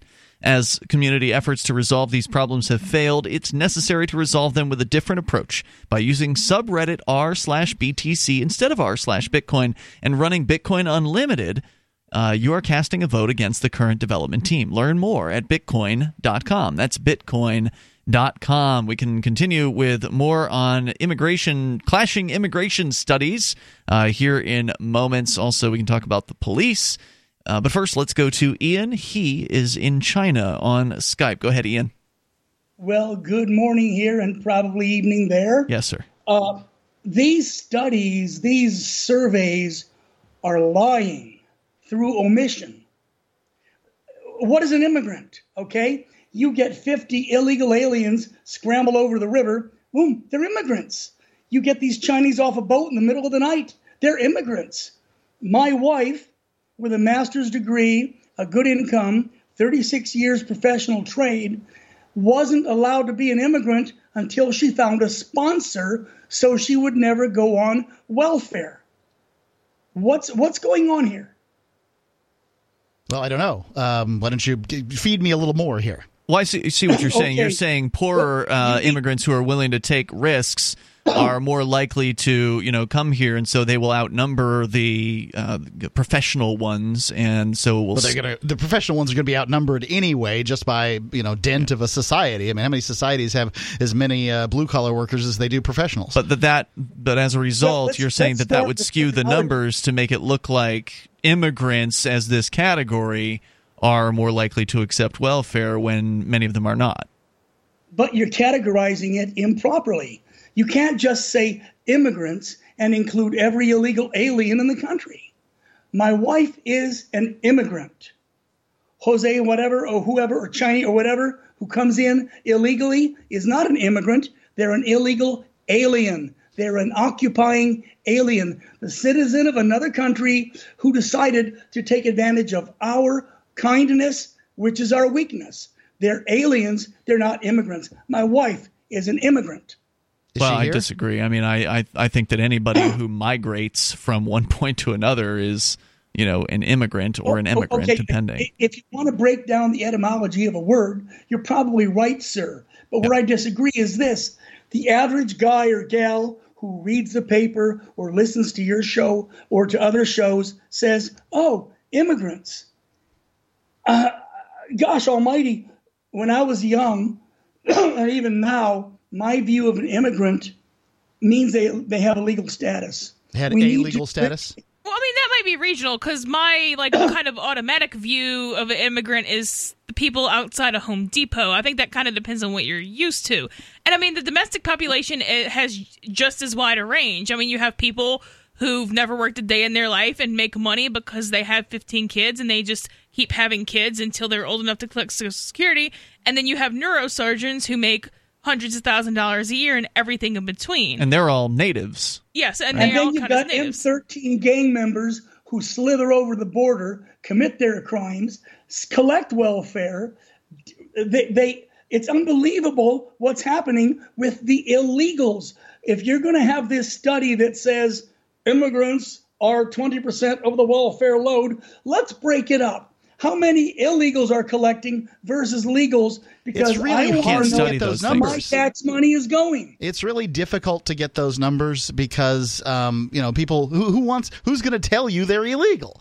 I mean, it's like the information's out there.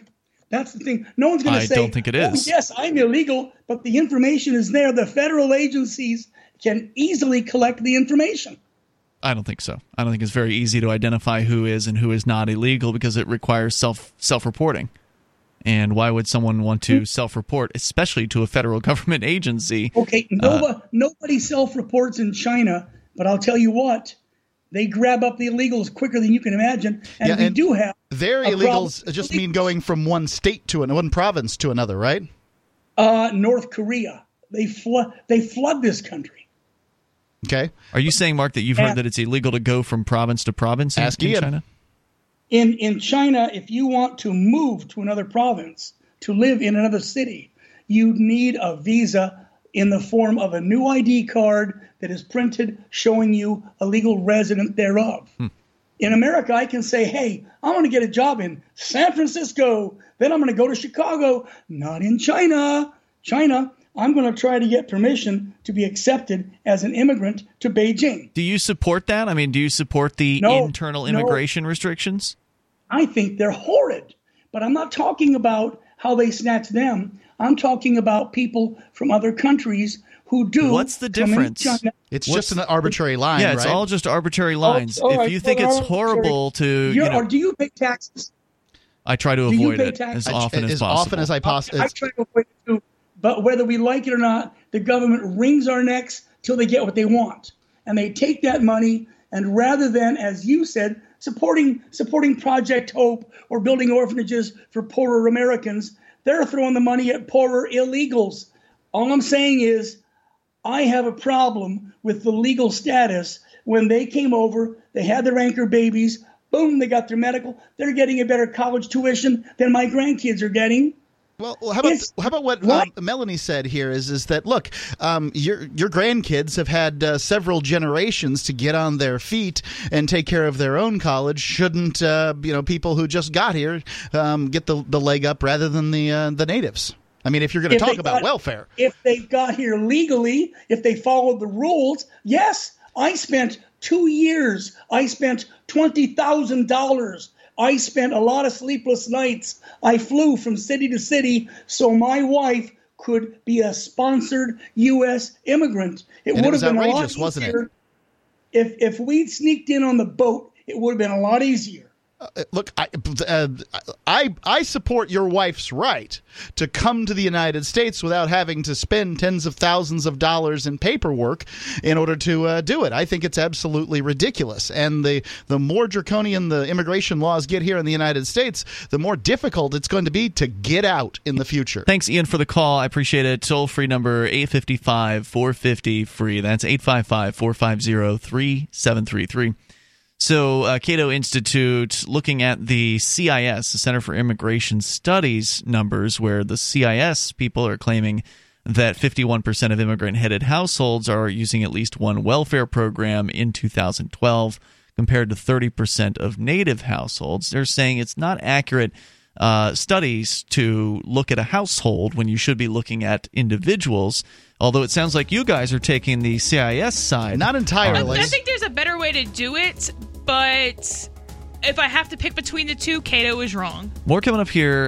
Your thoughts welcome. 855-450-FREE. That's 855-450-3733. You can take control of the airwaves and bring up what you want on Free Talk Live.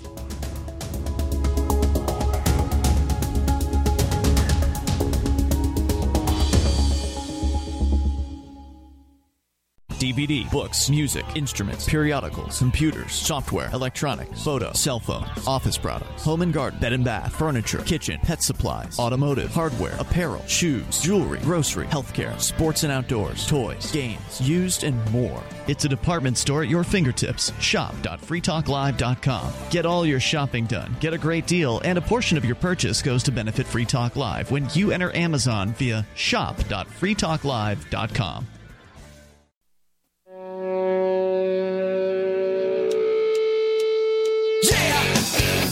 Free Talk Live. Dial on in toll free. Join us here. Our number is 855-450-FREE. That's 855-450-3733.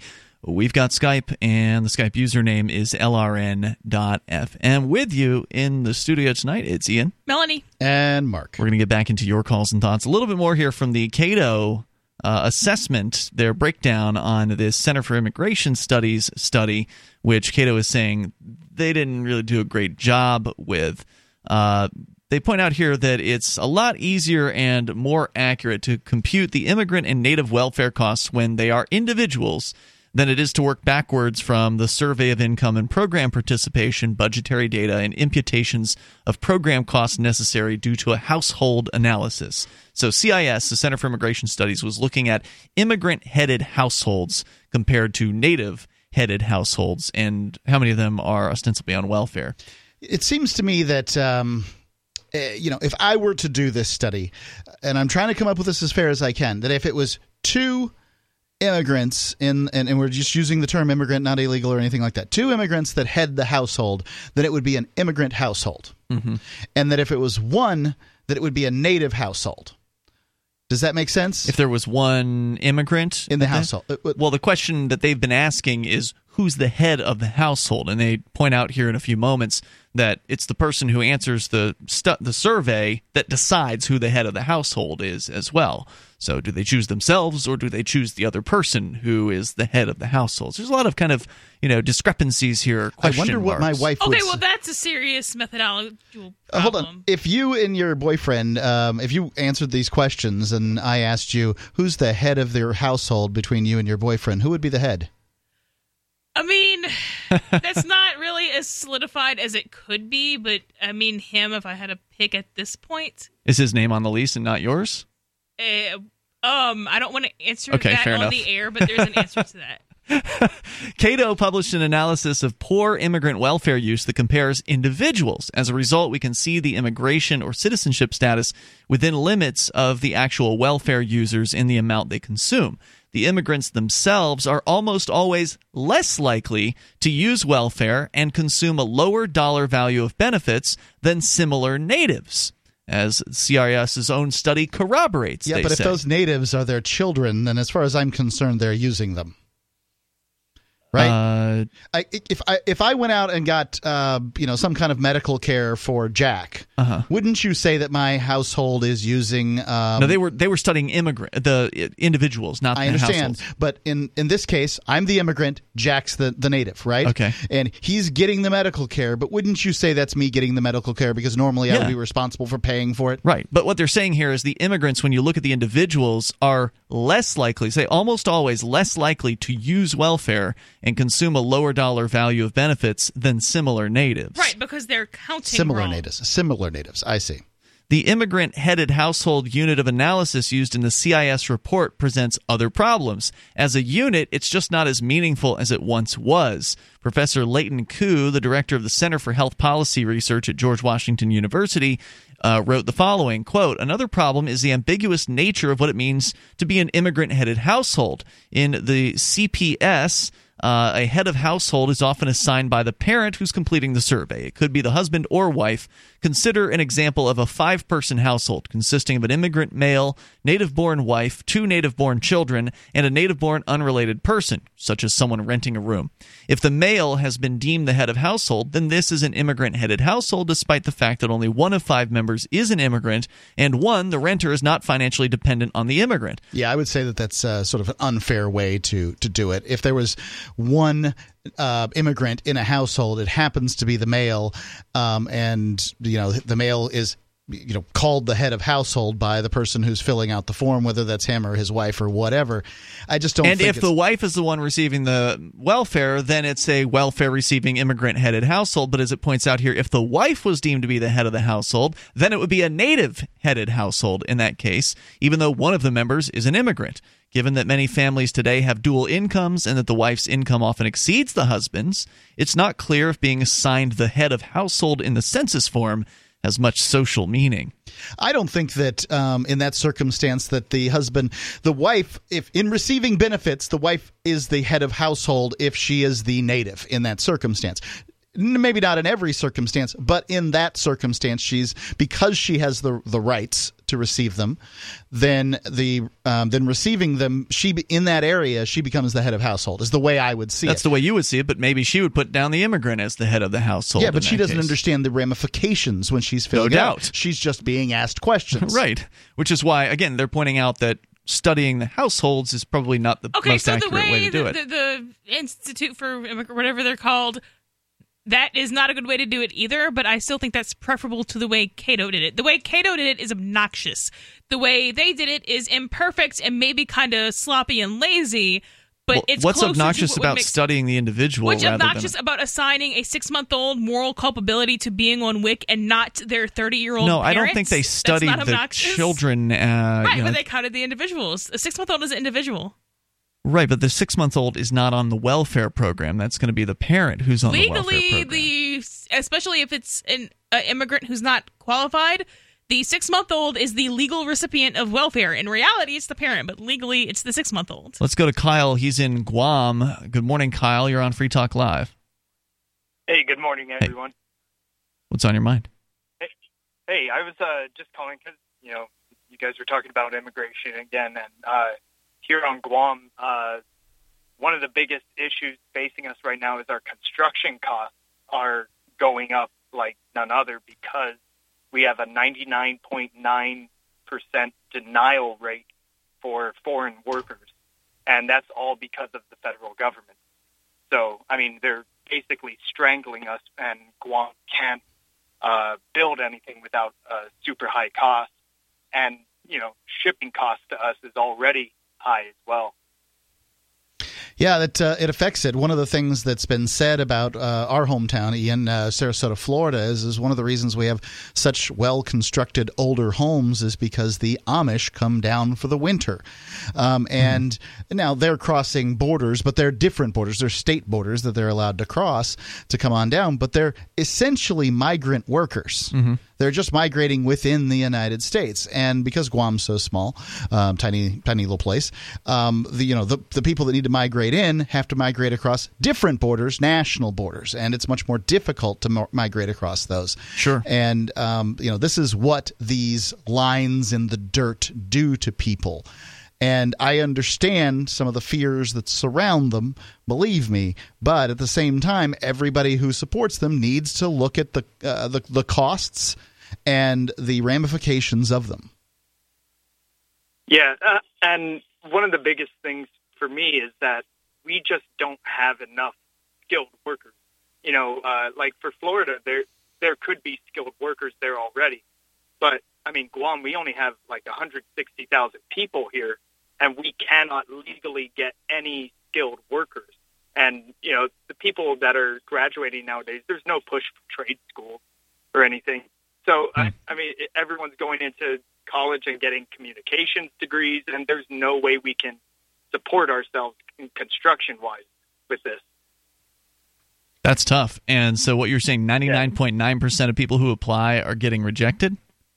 Exactly. We used to have just around 2,000, and now we're down to about 100.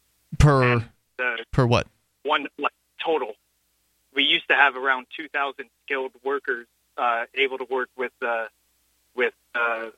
construction businesses and contractors, and now we're already down to 100. Sounds like you need to get a job doing construction, buddy.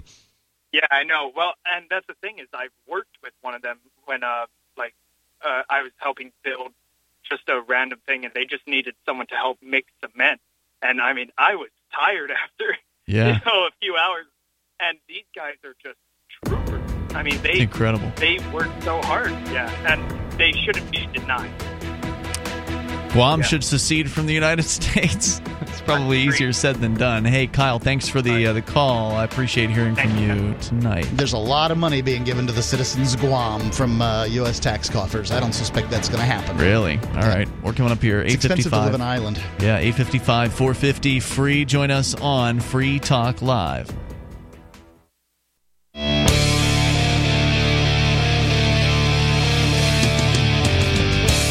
This is Free Talk Live. Dial on in toll-free. Join us here in the remaining moments of the program. Our toll-free number is 855-450-FREE. That's 855-450-3733. We've got Skype, and the Skype username is LRN.FM. With you in the studio tonight, you've got Ian, Melanie, and Mark. Also, if you want to help Free Talk Live and get your shopping done, it's easy. You go to shop.freetalklive.com.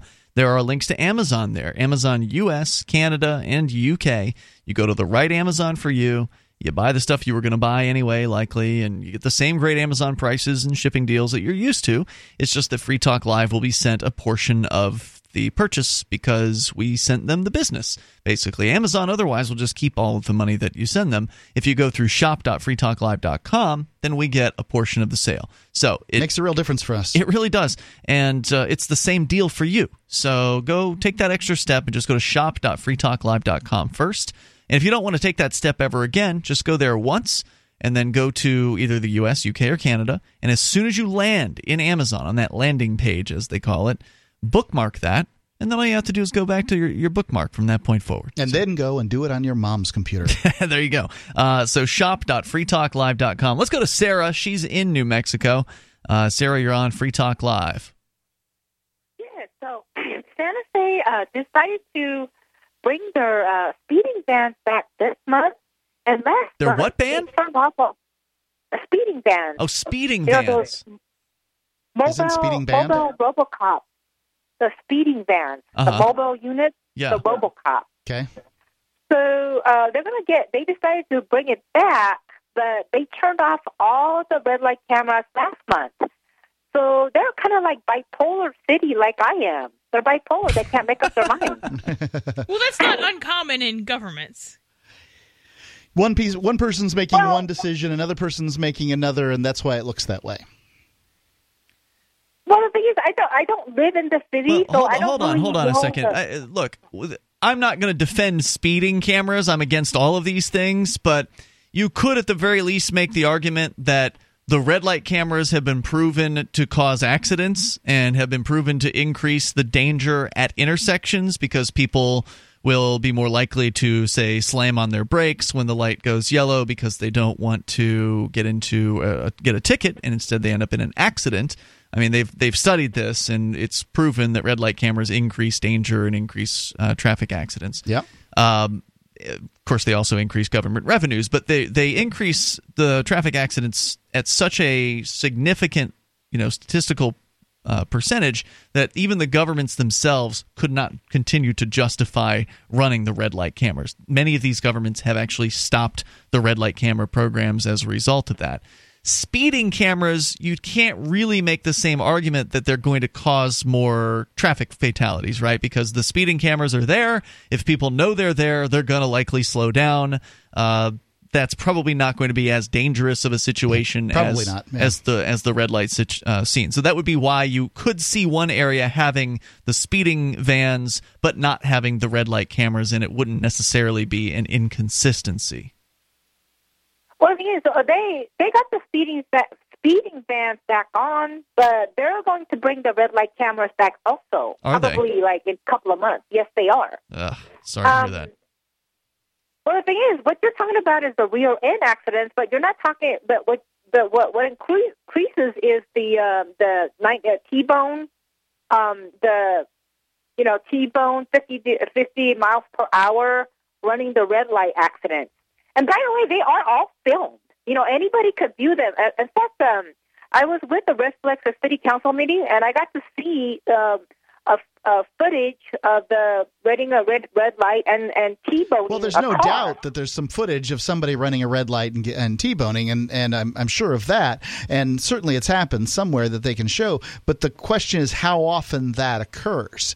And, I mean, you're not talking about usually somebody doesn't get up to speed in order to hit another car that's running a red light that quickly from a stoplight. I mean, you're right to say that. Well, I ran a red light 100 times. I never T-boned anybody, but the 101 time when you run it at 55 miles an hour, you guys are both in the hospital in an ICU unit. Okay, but most people aren't going around running red lights all the time. Yeah, but what is a traffic cam going to do about that? Well, they have you on film, and you get a picture of. That's why they issue that ticket, $100. So now they can send you a ticket in your hospital room. Well, the thing is, you're going to be dead in 3 weeks. Sarah, all I can tell you is that you may love them, but they kill people. Figure out what the ticket is. Sarah, listen to me. Listen, they kill people. They've done the studies up to this point. Red light cameras kill people. They're dangerous. Now, we've agreed with you on speeding cameras that, probably not the same level of damage. But, I'm sorry. Go out and do your own study. I don't care if there's a video of a car T-boning another car. That's what they call circumstantial evidence. It's just empirical. It doesn't matter. Thanks for the call, Sarah. Appreciate that. Toll-free number here tonight, 855-450-FREE. And I'm against the speeding cameras. I don't think there's anything inherently wrong with speeding as long as the circumstances are safe. Speeding on a wet roadway might be more dangerous than if it's dry and clear. And speeding isn't really a defined action, whereas running a red light is. Speeding means going a speed in excess of the legal speed. The posted limit, yeah. So that doesn't really mean anything. Does that mean doing 26 in a 25? Yes, it does. Does that mean doing 90 down a subdivision? Yes, it does. It's not really a well-defined action. I see what you're saying. So speeding in one place could be actually more dangerous than speeding the same amount in another place. Well, that also. Yeah. But it doesn't mean anything to the point. It just doesn't mean anything. Well, it means something to the state. It means revenue. It means a lot of revenue. Right. It's a line item, and I would agree that I believe that there's a point that's too fast for each given area for given conditions. I would say that the government is a pretty bad organization to figure out what the right speed for a given area and given conditions are, because for one, conditions change throughout the day. Should you go the same speed at night as you should during the day? Well, it depends where you are, or in a snowstorm or, clear conditions. They always have low speed limits in areas where it's stupid. I mean, everybody in every town is like, good Lord, why in the world is this 30 or 40? Yep. This should be like 55. They just don't. I mean, I just don't get it in many cases. Well, I think it's pretty obvious. It's because it makes them a lot of money. Right, and that's the Especially problem is that the organizations that benefit from these things are the ones that are setting the numbers. Now, in Alabama, Daryl has said that the state legislature has come up with speeds for given areas, for densities and different streets and that sort of thing. So it's at least homogenous all over the state rather than one given place where somebody, the city council lady who's on the corner and says, I just don't like it when they go too fast through here. Right. And she gets the speed limit dropped down to 15 by her house or whatever. I'm giving it a crazy example, but it's not like this stuff doesn't happen. No doubt about it. Now, it would be interesting to see how the marketplace would set speed limits differently. Now, I guess we could go and look at private roads and see, if there's any significant difference. Most of the private roads I've seen are like 5 miles an hour because they're going in through neighborhoods. Right, because they're going through parking lots and stuff, yeah. But there are some of them, and we've read about some private roads that run right alongside of a competing government road. And I wish I remembered what city that was in. California, Was usually. it California? Yeah. California has a network of private highways. And you pay to go on those roads, right? And presumably there's not as much traffic congesting those roads because you're self-selected as far as who goes in there. And are the speed limits higher? I don't know. I would presume they were. I would presume they are as well, because it's a They're private trying to road. keep customers happy Yeah, and exactly. wanting to pay for their roads so they can get to work a little faster. Yeah. So they probably keep the speed limits up. Maybe it would be interesting to see what kind of differences we're talking about. Is it 50% faster that you can go on these roads? If you've got any experience with them, you're certainly welcome to call in and share that with us. We're happy to hear about it. I don't think on a freeway it's going to be 50% faster, but 10 miles an hour is going to motivate somebody to pay for. Well, 50%. I mean, if they take it from 50 miles an hour to 75, what freeway is 50? I mean, it's pretty rare that you're going to find a freeway, an interstate that's 50 miles an hour. Well, freeway and interstate are different terms, right? Here in New Hampshire, the state roads are usually 55 miles an hour, but the interstates are 65. Most interstates that I've been through are freeways. So a freeway means that there are no stops, right? Mm-hmm. You're free. It's a free go. Yeah. And there are roads that are certainly freeways that aren't interstates, but I mean, that's kind of, those terms are synonymous for a lot of people. I can tell you that driving from Concord, New Hampshire to Keene, New Hampshire on Route 9, there's no stoplights there. Is that a freeway? Because that's only 55 miles an hour. I couldn't tell you. There's not only all the way there are to exits. Yeah, it's a Manchester freeway. either. It's 50, 55 most of the way. It's All a right. freeway. So we're out of time for tonight, but you can join us tomorrow online in the meantime at freetalklive.com, and maybe we'll cover a demo tomorrow night. See you then. Why did you move to the Shire? I moved here to the Shire because there's other people around who take liberty just as seriously as I do. I moved to the Shire because I saw videos of people challenging authority and thought that I could get support myself. It called to me, like, do this right now. I wanted to be around people like me who got it, and once I got here, I knew there was nowhere else that I wanted to be. I've always wanted to change the world, so I moved to the Shire to join people who were actually working towards doing the same thing. The people here are awesome, loving, and positive. It was for the adventure and for the feeling of something important is happening here, and I just wanted to come to sort of be part of that. Visit ShireSociety.com to read and sign the Shire Society Declaration and learn the reasons why, if you love liberty, you should immigrate to the Shire. Plus, add yourself to the Shire map at ShireSociety.com. That's ShireSociety.com.